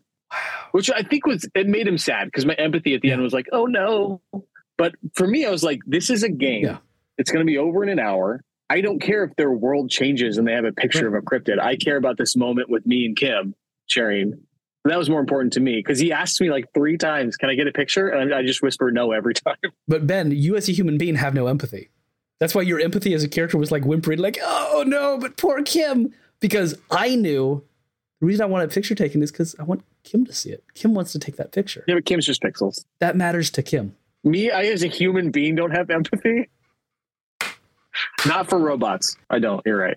You know. But yeah, I thought that was a cool way to kind of like summarize the game and like look back on what we did and kind of like close it all up pretty well for a game that was pretty nihilistic and depressing at times. It was a nice, optimistic and kind of positive way to end the game. What did Kim say about you being a super cop? Because he said something about me and my capo type. Oh, I think he's just like, despite his arrogance, he's actually done a pretty good job of cracking the case, that kind of stuff. Yeah. He said about me that he keeps going around saying that he's a really boring cop. But I mean, I've never been on a case like this. This is the wildest thing that's ever happened to me. There's nothing boring about him. I don't know why he says that. That's awesome. I was like, oh, all right. Did you get to invite? Oh, yeah. Or ask him to come work with you? And he's going to. And he's like, oh, me? What? Yeah. Totally. Yeah. That was cool. That was very, very, it was like Disney movie ending, those last few lines. Yes. And it's setting up for a sequel because there's this vibe that Kim leans into hard of like, this place is a powder keg. It's ready to go. And I don't mean Martinez. I mean Olive Revichol. I mean, there's something big going on. See if they can pull their heads out of their asses and make another game, but it doesn't seem like it. We can only solve it together, right? There's like very much set up for a sequel. Yin yang thing going on with them, yeah. So yeah, Ugh. What a good game! What a good game! That's awesome. I love it. Oh man, this game's pretty fun, even with frustration. When I was all done, I just had to question: what's the beer? What's the song? I can't always tell. I just wanna know what game is Westy 12. Wow, what an ending! Oh, I'm glad we had that conversation. Kia, welcome back. Man, they all I've been holding my ears this whole time. I didn't hear anything. You didn't spoil anything for me. Awesome. Let's just keep it that way. Well, enjoy. Okay. Hopefully, you can remain unspoiled as we discuss drinks and songs. Okay. I'll go first because I teetotaled in the game. I did not drink anything. I got the recipe for a drink. Same. But through a mystical book that I got from the bookshop. It was supposed to be some kind of thing that would help me traverse the pale and discover something paranormal. But it said when I figured out what the recipe was that it was just whiskey spritzer or something like that. It was like, you've had one of these before. They're pretty good. I didn't make it, but I had the recipe at least. So I went with 100 Million Angels Singing from the Texas Ale Project. This is a Imperial IPA. At my local bar that I go to watch football games, they will only sell it in the 9-ounce glass. It is a hefty boy, but it tastes like hops and cotton candy. It tastes delightful. It is absolutely 100 Million Angels Singing into my mouth. And I thought, one, Harry would enjoy this because he's an alcoholic primarily, but also this idea of there being so much joy inside of something so small, right? Every corner of Revachol, every corner of Martinez has these moments of beauty, and they are all larger on the inside than on the outside. And so that's why 100 Million Angels Singing inside this little glass. I like that as kind of an image of what you discover throughout this game. Yeah. Ben, how about you? I like that. I went with, so image of the game is very similar to me to that of the dude walking around in a bathrobe. Like you just have this big old trench coat. I guess you have just about everything. You can wear a robe actually in the game. And you're going... or nothing. Things are just kind of happening. Hilarious things, tragic things, crime, celebrity. You're just the dude walking around wherever you go. And I could very much see like an overlay of this game and that movie and just you going around making White Russian, solving crimes. So White Russian. It's just... And maybe mixing it with your finger, right? Just whatever you got near you. Everything's dirty. It just... As soon as I had that image of the dude, I was just like, yeah, that's very much Harry Dubois. Speaking of, and we'll cut over to Keo in just a second, but last night I watched The Long Goodbye, the 1973 version, which is based on a Raymond Chandler novel and very influential for The Big Lebowski. It's kind of a proto-Big Lebowski. Yeah, it's summed up as a 1973 American neo-noir satirical mystery crime thriller. Screenplay by Lee Brackett. My goodness. And it's Elliot Gould as Philip Marlowe, which is funny for one thing, because Elliot Gould he's not a hard-boiled detective. He's doughy. He's emotional. He's, silly. All of those things. Silly, Jewish, cool. Which comes up in the movie multiple times. And that's not Philip Marlowe. And so what they've done is they have imagined that they teleported Philip Marlowe out of 1925 and into 1973. And because he's Philip Marlowe, he's just rolling with it, right? So his neighbors are some girls who are constantly topless doing yoga and offering him weed. And he's like, no, I'm good, thanks, but it's okay with me. You just do your thing. And he goes on his adventures. He solves his mysteries. He does that. And it reminded me so much of The Big Lebowski, but also of Disco Elysium. Of this other kind of crime movie, of crime solving that isn't about the state being really good at the job or about police being really competent, but about, in order to understand something, sometimes you have to mess with your own epistemology. You have to switch things up a little bit. and stop just believing that the world is how you think it might be. And one of those ways of messing with epistemology is, of course, alcohol or other drugs. And Harry sometimes does those, sometimes doesn't, depending on how you're playing. But other ways are like wearing different clothing, just being weird, asking funky questions. And yeah, I think Long Goodbye, Big Lebowski, Disco Elysium, I think there is a continuity there across those. Oh, I have to watch Long Goodbye. I don't think I've ever seen that one. Was it actually good? Oh, yeah, I love it. Okay. Oh, I absolutely love it. Yeah, no, I hadn't seen it in a while, but it's also a good one to... Who's directed by? To have this is going to be funny when you find out what's his name. It's Robert Altman. That's why I've heard of it before. Okay. Which is wild. Altman doesn't do neo-noir movies. That's not going to be the way it goes. Lee Brackett wrote Empire Strikes Back. Like, this is weird. I would say watch it with a light buzz, right? Don't get drunk, but it's a great movie to just kind of be there with and just be like, I'll have a drink or two. I'll have a gummy and just kind of hang out. A little kooky, just a fun story. Yeah, it's a movie that kind of rewards zoning in and out and just being like, oh, this is a fun scene too. Because no matter what happens at the very end when the case is solved, you'll be like, oh, holy crap, no way. All right, Long Goodbye. That's a good one. I'll check that one out. All right, Keo, what's your drink? Okay. Oh, well, I was inspired by the my interactions with the cook in the game, and I decided, you know what, it's going to be a Martha Stewart. You can find this on Martha Stewart. Beet Bloody Mary. It's a Bloody Mary with beets. That's what he's making. Yeah, that's exactly what he's making. Good call. And a lot of vodka. But the drink I'm going to choose is, I think, this Christmas, my mother-in-law bought me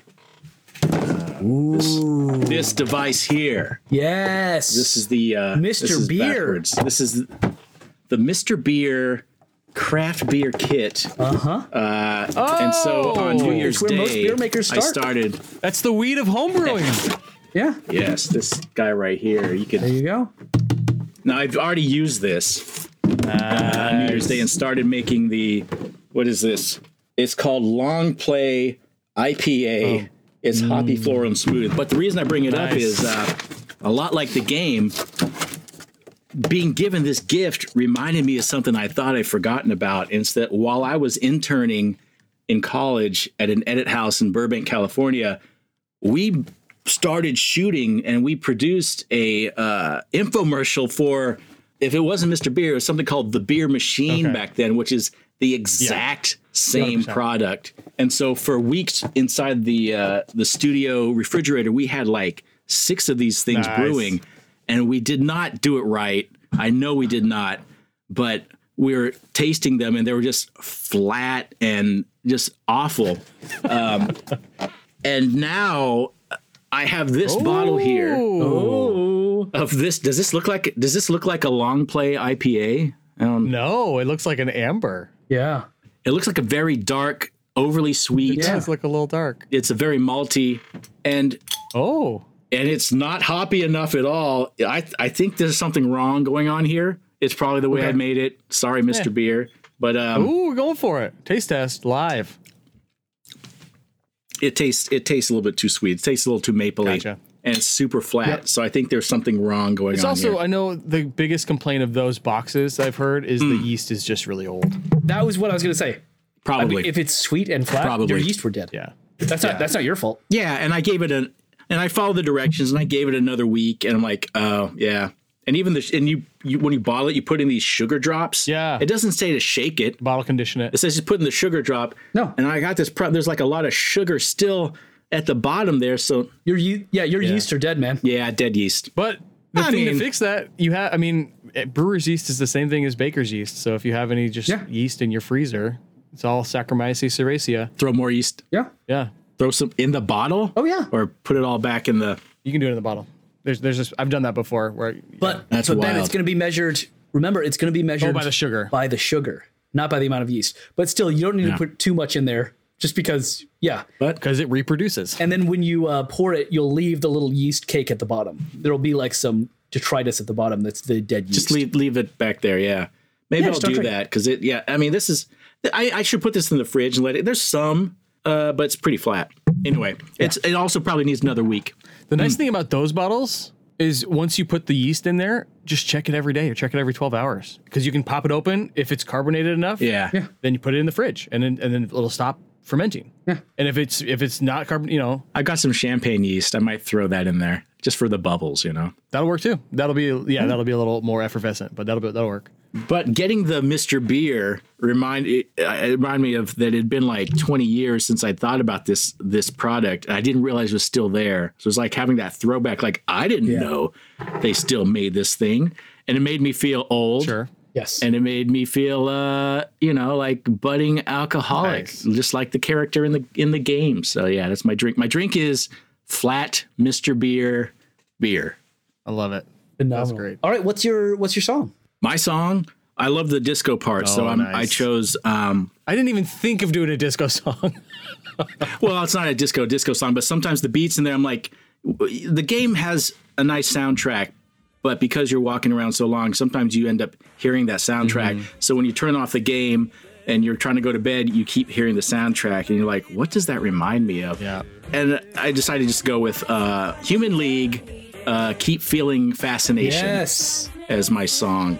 Because it just got that beat that keeps going that feels very European, disco-like. Doom, doom, doom, doom, awesome. Doom. And it's all these voices singing in the Human League, all these voices and the conversation till the sun went down. I feel like this feels like an ongoing conversation that lasts days and days, just like the game. So I chose Keep Feeling Fascination by the Human League. And many fantasies were learned on that day. Keep feeling fascination, passion burning, love so strong.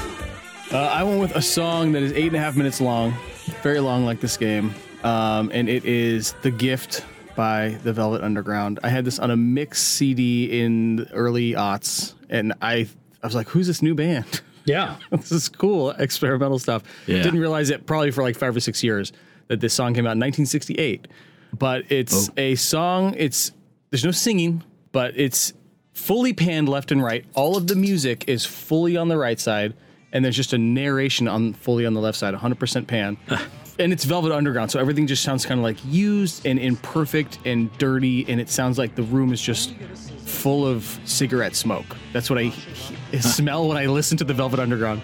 Don't listen to it while you're walking, or you'll fall over with all of the music on one side and all the trippy in the best way possible. Yeah, literally trippy. Yeah. But that association alone reminded me of this game, or this game reminded me of that song. And then the Gift, I don't know if either of you know it very well, but it's a story poem, I think written by one of the lead singer, one of the band members, about, and I don't think it's original, maybe I should have done more research, an original story, maybe it is, but about a long distance relationship between Waldo Jeffers, and it's kind of his point of view. His girlfriend goes off to school, they have a long distance relationship, and she's kind of not communicating, not writing letters as often, not calling as often, they're kind of losing touch, he can kind of see it ending. I think eventually she might even break up with him, or it's calls it off. And so what he does, he has this genius idea. He's going to surprise her for birthday or something. He ships himself to her. She gets the box. She's so excited. She sees From Waldo on it. She's like, oh my God, I'm going to rip into this box right away. She gets out a machete. She chops air in the box. Took a deep breath and plunged the long blade through the middle of the package, through the masking tape, through the cardboard, through the cushioning, and right through the center of Waldo Jeffers' head, which split slightly and caused little rhythmic arcs of red to pulsate gently in the morning sun. Oh my gosh. Wow. The nihilism and the poetry of this song, for me, was just perfect. And the length was just perfect for this game. Oh, the Velvet Underground. Mine feels similar vibe, at least. Nice. A piano has been drinking. My nectar is asleep. And the combo went back to New York. The jukebox says to take a leak. That's great. That's such a good song. Oh, it's so good. It's such a good song. And it tells a story. It tells a story in a very poetic way. It's off of Small Change, which is actually its fourth album. I didn't realize that. It's great. It tells a story. It's very Harry. Yeah. It's Harry's voice. It's so Harry Dubois. Yeah. Clearly he's been drinking, and he says the piano's been drinking. Everyone here is drunk but me. Lots of excuses. but also the way that it personifies objects or things that we don't usually personify, right? The carpet needs a haircut. Mm-hmm. The telephone's out of cigarettes. Yeah, I love this song so much. I don't care if I've chosen it before. I don't care, Ben. Yeah, I don't know. Yeah, that's fair. As we said, when you were looking for like our shared Google Docs, I was like, yeah, we don't do that anymore. So we have no history of our drinks and songs anymore because 2022 defeated me. And so we're recording these. I'm editing them. Patreon supporters get them a week before and they go live once a month. That's it. We just throw them into the void and find out what happens. Someone listens, they like it. Yeah, that's great. All right. Yep. Well, you know, Tom Waits is one of those guys. Like I saw like years ago his video album Is it Big Time or is it Big Show? Big Time, 1988. Yeah, Big Time. It's just a series of just say music videos. I guess he made them in the 80s, right? But it's just like but he does songs that I don't think existed in album form. I always liked the way he sang Time in Big Time. Oh, okay. But I couldn't find it anywhere. I think now you can probably I'm sure somewhere, find it on Spotify or Deezer or something. But that version might only exist on and he sings it differently everywhere else. I like Time too. Time, if you like that one, listen to Time from Big Time. It's on Amazon Prime, included in Prime. Boom. If anyone's a Prime subscriber. Yeah. But it's available. You're right, though. Tom Waits is definitely a Harry Dubois. Yes. Or could play Harry Dubois if he was a little bit younger, maybe. Or a little bit, yeah. Tom Waits, as an actor, is versatile enough to play Harry Dubois or Kim Kitsuragi. Or Ron Perlman. Like, he could play the understated... He could play Ron Perlman. I love it when Tom Waits... I like how we're not saying Ron Perlman can play these, but Tom Waits would play these. I love it when Tom Waits plays embarrassed, quiet, neurotic guy, which is also in his wheelhouse. And really, really funny. Mystery Men Tom Waits. Yes. Oh, yeah. For sure. Oh, who would play? Yeah, that is a question. Who would play Harry Dubois in a TV show film adaptation? Bill Murray. Not too old? Bill Murray, really? Yeah, he is now too old. I guess you're right. I don't think we know his age, right? He's 58. Oh, okay. Okay. Yeah. I found that out. 58, okay. Your options are like, no, I'm not 58. Clearly, I'm in my early 40s. Yeah. And when you finally respond back to him, you're like, fine, you're right, Kim, I am 65. He said, 58. I said you're 58. Right. That is the age on your license, man. That's literally how old you are. I do not mean to insult you. That's great. Yeah, I love that. Or maybe Josh Brolin. Oh, yeah. Maybe a Josh Brolin with mutton chops. Yeah. You know, who are we kidding? I mean, Leonardo DiCaprio can pull off mutton chops too. Joaquin Phoenix. He can mutton chop it up. Oh, Joaquin. I could see Joaquin doing this. He can do anything. Yeah. We're just naming the best actors because they already can do anything. But yeah. Leo could not do this. I disagree. No, you don't think so? Not after, Once Upon a Time? No. Yeah, no. Brad Pitt would be a cool take on Titus, though. Like, rather than the physically imposing, he'd more just be like, he'd be Fight Club Pitt, where it's just like, I'm the coolest person in the world, and I have all the authority. Yeah. That'd be a cool. Or just throw Tom Hardy in there. Oh, yeah. Oh, Hardy. Yeah. Hardy would be Sam Rockwell. Yeah. Probably too good looking.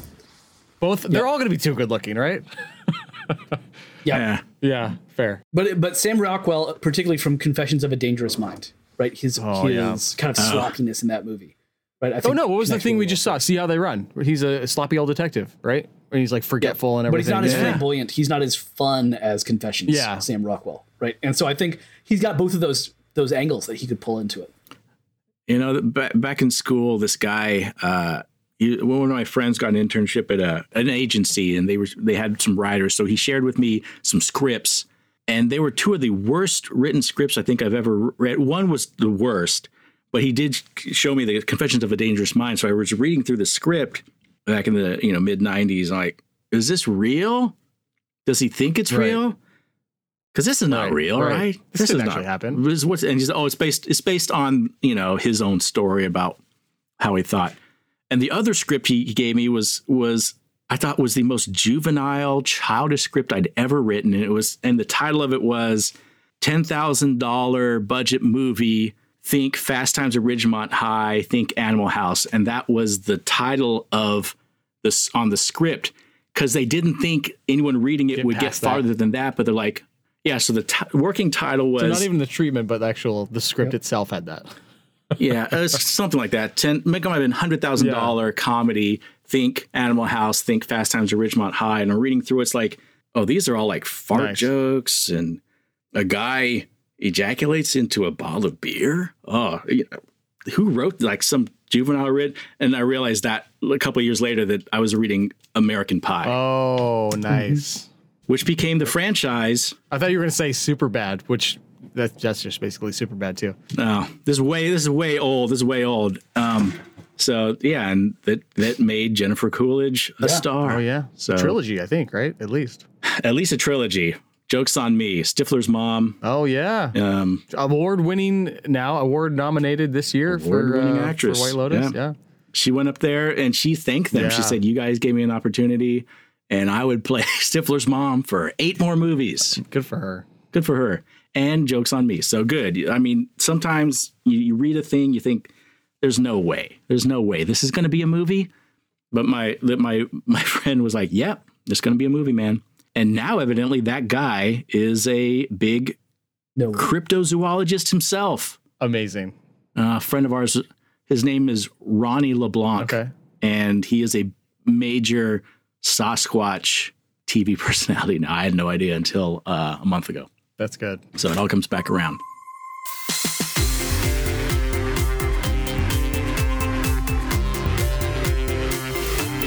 But I was going to pick a recommendation station to get good ideas on what to watch or listen to. All right, we're at an hour 45, so maybe we keep these brief for what else we've been playing. Let's combo what else we've been playing into the recommendation station. So books, TV, movies, people. What do you recommend? My quick recommendation is Persona 3 and 4 have joined Persona 5 on Game Pass. So if you have Game Pass, check them out. They are phenomenal games. Start at 3? You don't need to do order. In fact, if I told you an order, I would say start with 4. 4 might be the strongest of them overall. 5 is my favorite, but 5 has, I think, the better plot for the better characters. Yeah. Okay. And then 5 is just really snazzy, pretty game. Like all style. It's great fusion acid jazz soundtrack for the entire game, where every song bleeds into the next. And it's brilliant work. What kind of game is it? It's an RPG, a Japanese role-playing game. And what is that kind of game? It's more than that, though, isn't it? It's got some dungeon crawler elements, but it's also got life sim elements. But it's also hyper stylized. Like just animated up the wazoo. Yeah, exactly. And like mechs and crazy fighting and diarrhea Christmas lights action scenes, right? Where there's just like, it's a lot happening. I've just seen it been played. I've never played it myself, but it's overwhelming to me. Yeah, it's also aware of those tropes and commenting on them. So, for example, one of the characters is a cat, like a literal magic talking cat, which is a theme within anime and manga. And at one point, you enter into this other world where everyone kind of turns into a different version of themselves, and the cat turns into a bus.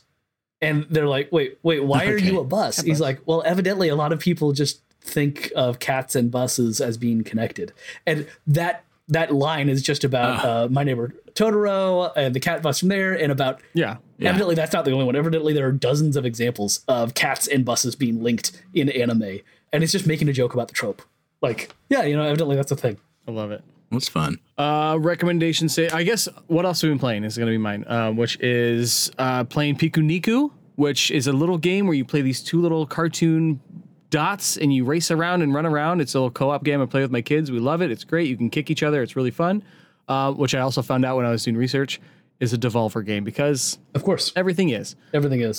Playing God of War about halfway through the first one, not the first one. It's like the 4th one. The 2018 God of War. Gonna play Ragnarok in a few months, but playing with Tyler and Nick, and it's just a beautiful, beautiful game. It's just like it's the kind of setup to the game, or the conceit of the game, I guess, is that it's a oneer. The whole 20 hours is that other than pausing the game for a pause menu, the entire thing, there's no between cutscenes and playing the games. There's no cuts at all. It's just seamlessly put together, and there's a lot of cutscenes and a lot of playing. So the fact that it goes so smoothly between them is really cool and kind of a fun little nod every time it does that. It does it really well. And then played Tunic, which I think is a future Mulf game. We've definitely talked about it before. Yes. I think it was either free or on sale recently, so I picked it up and been playing with the kids, and it's super simple. It's like Zelda type game, really, where you have like a shield and a sword. Zelda in a lot of ways, but it's isometric in that like top-down 3/4 view, and it's simple as far as like you can hold your shield up or you can hit with your sword, like, and you can drink your potions to get your life up. Like, it's very simple controls, so the kids play it.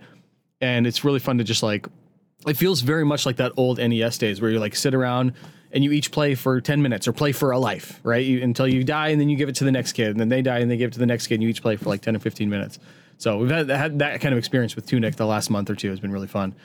And then I think the last thing that really needs my recommendation, because it's this like little unknown show that just came out on HBO, Last of Us. You know, check it out. I don't know if you have access to it. I don't know if it's in all areas. It might just be a regional thing, but it's really good, and I really enjoy it. And I love both the games. So, yeah. You know, I never played Last of Us, the game, so I've only started watching the show. Oh, nice. So what are your takes so far? What you're seeing, are you pulling episodes or scenes that you're like, well, that's taken right out of the game? Yeah. Is that good? Is that good? I think it's bad. I think it's good. Jason doesn't care, so he's out of here. Jason doesn't like The Last of Us. No. I would say I had to stop myself. I was texting with a buddy. We were watching it at the same time in different areas, and we were like texting a couple times, and there was half of our texts were like, "Oh, that's just like the game. Oh, that's just like the game." So it's almost like being on like a Disneyland ride where you're like, "Oh yeah, I remember when Pinocchio did that. I remember when Pinocchio did that." And so it's like, I don't know. Okay, that's not good in itself, even though that's exciting for people that played the game. So it's really hard for me to separate. Like, I'm constantly asking myself, like, is this good or is it just good to me? You know what I mean? I'm like, I love these characters so much. I spent 50 plus hours with them over the 2 games. And so I'm like, I love this. This could be really bad, and I think I would still love it.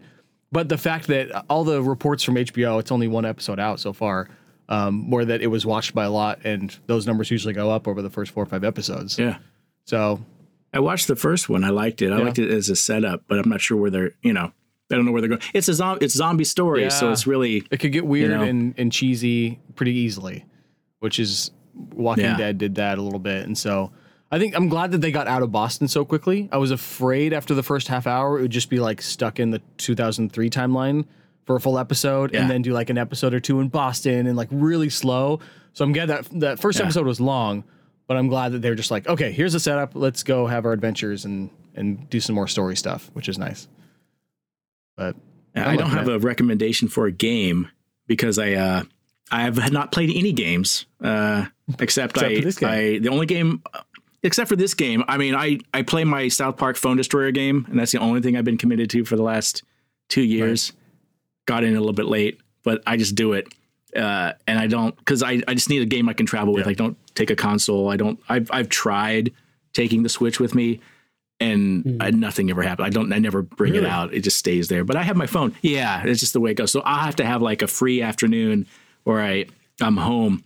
And so this is a great time because I've been home for like a week. Nice. And it's perfect time to do that. On the other side, I've run out of shows to watch right now.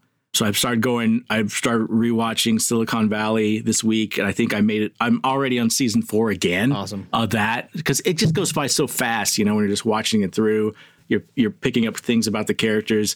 And then I've started watching like A League of Their Own. Oh yeah. Which is interesting. Yeah. It's fun. An interesting series. I wouldn't say it's like the movie at all. So if you enjoy the movie, this is a different vehicle. But I think what I would recommend, if you haven't seen it, is the series Let the Right One In. I've enjoyed that quite a bit because I did like the movies. I even like the American version. Oh, nice. Let the Right One In is a Showtime series. Ooh. And it's I feel like so many things happen on Showtime I just don't know about for years later. Yeah, and it tells you, it goes more into like the show Let the Right One In picks up 10 years where a father and his vampire daughter have been on the run, and he's trying to find a cure, and that's their relationship. Her familiar is her father, and they just go from there. So they have some great acting, and it's they just wrapped up the first season a couple months ago, I think, and I recommend that. I enjoy that quite a bit. But video game wise, I'm just waiting for you guys to give me the next recommendation. Yeah. I want to do a show where there's the father-daughter and the daughter is a zombie or a vampire or something like that. And the father is going across the country searching for the cure, and someone asks him about it. And he's like, oh, no, she's fucked. I'm looking for the Robert Smith band. Just trying to find them. Painful, Ben? Fine. You're angry. Wow. You're angry. Jason, you should watch Station 11. Oh, Station 11. Yeah. Are they going to do another season of that, or was that limited? Because I feel like they wrapped it up. I just need so many assurances that it's better than the book, because I wasted so many hours on Well, that. I would never say to read a book, so that wasn't for me. But Station 11 was a fast read, though. It's like a short. Yeah, but it wasn't a good read. Wow. It depends. Yeah, I guess it depends what you're hoping for. And yes, the book is different. The movie, the show is different than the book, and they won't Handmaid's Tale you and try to stretch it into. Okay, that's probably the problem with most of those is you just can't keep the character. Even Orange is the New Black. They did such a good job of keeping you interested in the side characters. But you realize that you just can't keep your major character in that role. Yeah, well, yeah. And that's the draw. That was Walking Dead too, right? I loved all the Walking Dead stuff, the main sheriff character, and like reading along with the comics and how they diverged in season 3, 4, where somewhere in there it was like, oh, this is just the same plot over and over, and they're not really changing that much, other than just like the people they meet are more evil than the last people they met. It took them 10 seasons to replace them. But that was another cool thing about Last of Us is that they've said that this is going to be season 1 is the first game, season 2 is the second game, and that's it. Because they did the same thing. They're like, we don't want to be churning out new stories. If we do more stories, there'll be a third game first. But we want this to just be the stories of the games in a new media form. So like that's cool. That's respectable, I think. I guess that's refreshing. Yeah, you can have these short seasons. You don't have to go multiple American 13, American style 10 seasons to make a profit, I guess. Hopefully it's better art that way. Limited series, they're calling it. Limited series, right? I enjoy those. If I know that's what I'm getting into, it's a limited series. If we all agree this story is going to be wrapped up, I feel like they could have fixed so many movies if they'd gone back, made them limited series, TV show. There's no need to try to stretch this out, because you go into something like that thinking, there's going to be an answer right at the end. Like playing this video game, if there was no end, if I got to the end of this video game and said, picking up on, in Disco Elysium 2, right. I'd feel like I got ripped off. I want there to be, they got to tie this up. Yeah. And I think video games understand that. Yeah, Ben, you need to watch The Leftovers. It's done. Oh, The Leftovers? Yeah. They had a good way to end it. It's too bleak, dude. Too bleak for me. I tried. I got through the first 3 episodes. It was just like I wasn't suicidal when I started, and I was like on the edge by that. That's why I don't know. The connections within Last of Us and the hope within Station 11 are the two things that got me through. And there was like no relationships that I cared about in Leftovers. It was like everyone's just sad and hates each other. So I don't know. I couldn't do it, but I could try again. Well, I hope that you do, because it builds on that bleakness, right? By destroying and leveling down, it then builds community and hope on top of that.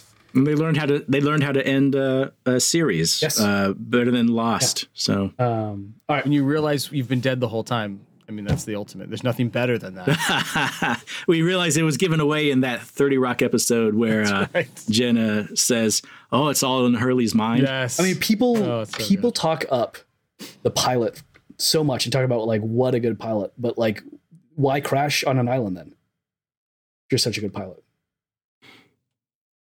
Wow. Yeah. Thank you, man. Which makes all those other shows, all those other manifests. A good pilot would never crash his plane, right? That's so stupid. Crash in the ocean. So stupid. Land it in the ocean. People talking up the people. That's a good pilot right there. I'd watch that show. Don't get lost. How about that? Did you just make that up? No, I heard it somewhere else. Did you? Oh, okay. That's good. I like that. I wedged it in here. It's got layers. I love it. Yeah. Lost ruins all the other good plane crash movies. It really does. Or TV shows. Anything else? Yeah. No. Do we need to say any more with Keo before he takes off, though? No. Thank you so much for being here, man. Hey, this has been really fun. I appreciate it. And I hope that Corey hates another game in the future. Maybe she will. I guarantee spend some more time with you guys down the road. That'd be great. Well, we'll see you soon. Yeah, thanks. Thanks, man.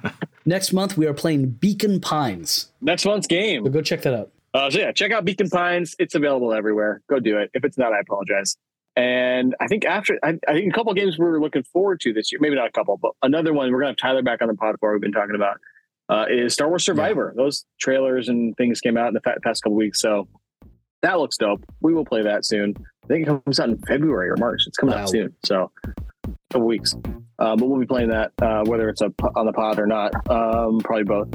I think that's all we have. Thanks so much for listening. Thanks again to Keo. Thanks again to Jason. Thanks to everyone. Thanks to Hannah. Thanks to Megan. Thanks to Corey. Everyone. And if you're ever one of our Patreon supporters, thank you to you. You get this podcast a week early if you give us $5 a month. If you want to check out even $1 a month, we would really, really appreciate your support there. Patreon.com/MOLMF. Month it is. And as always, you can email us at molfpod@gmail.com. MOLMFPOD@gmail.com. As always, I have been Ben. I will be Jason. And I am a disco pirate. And the people who built this world intended it to be better for you, but they failed. It's easier to live with their failure with this.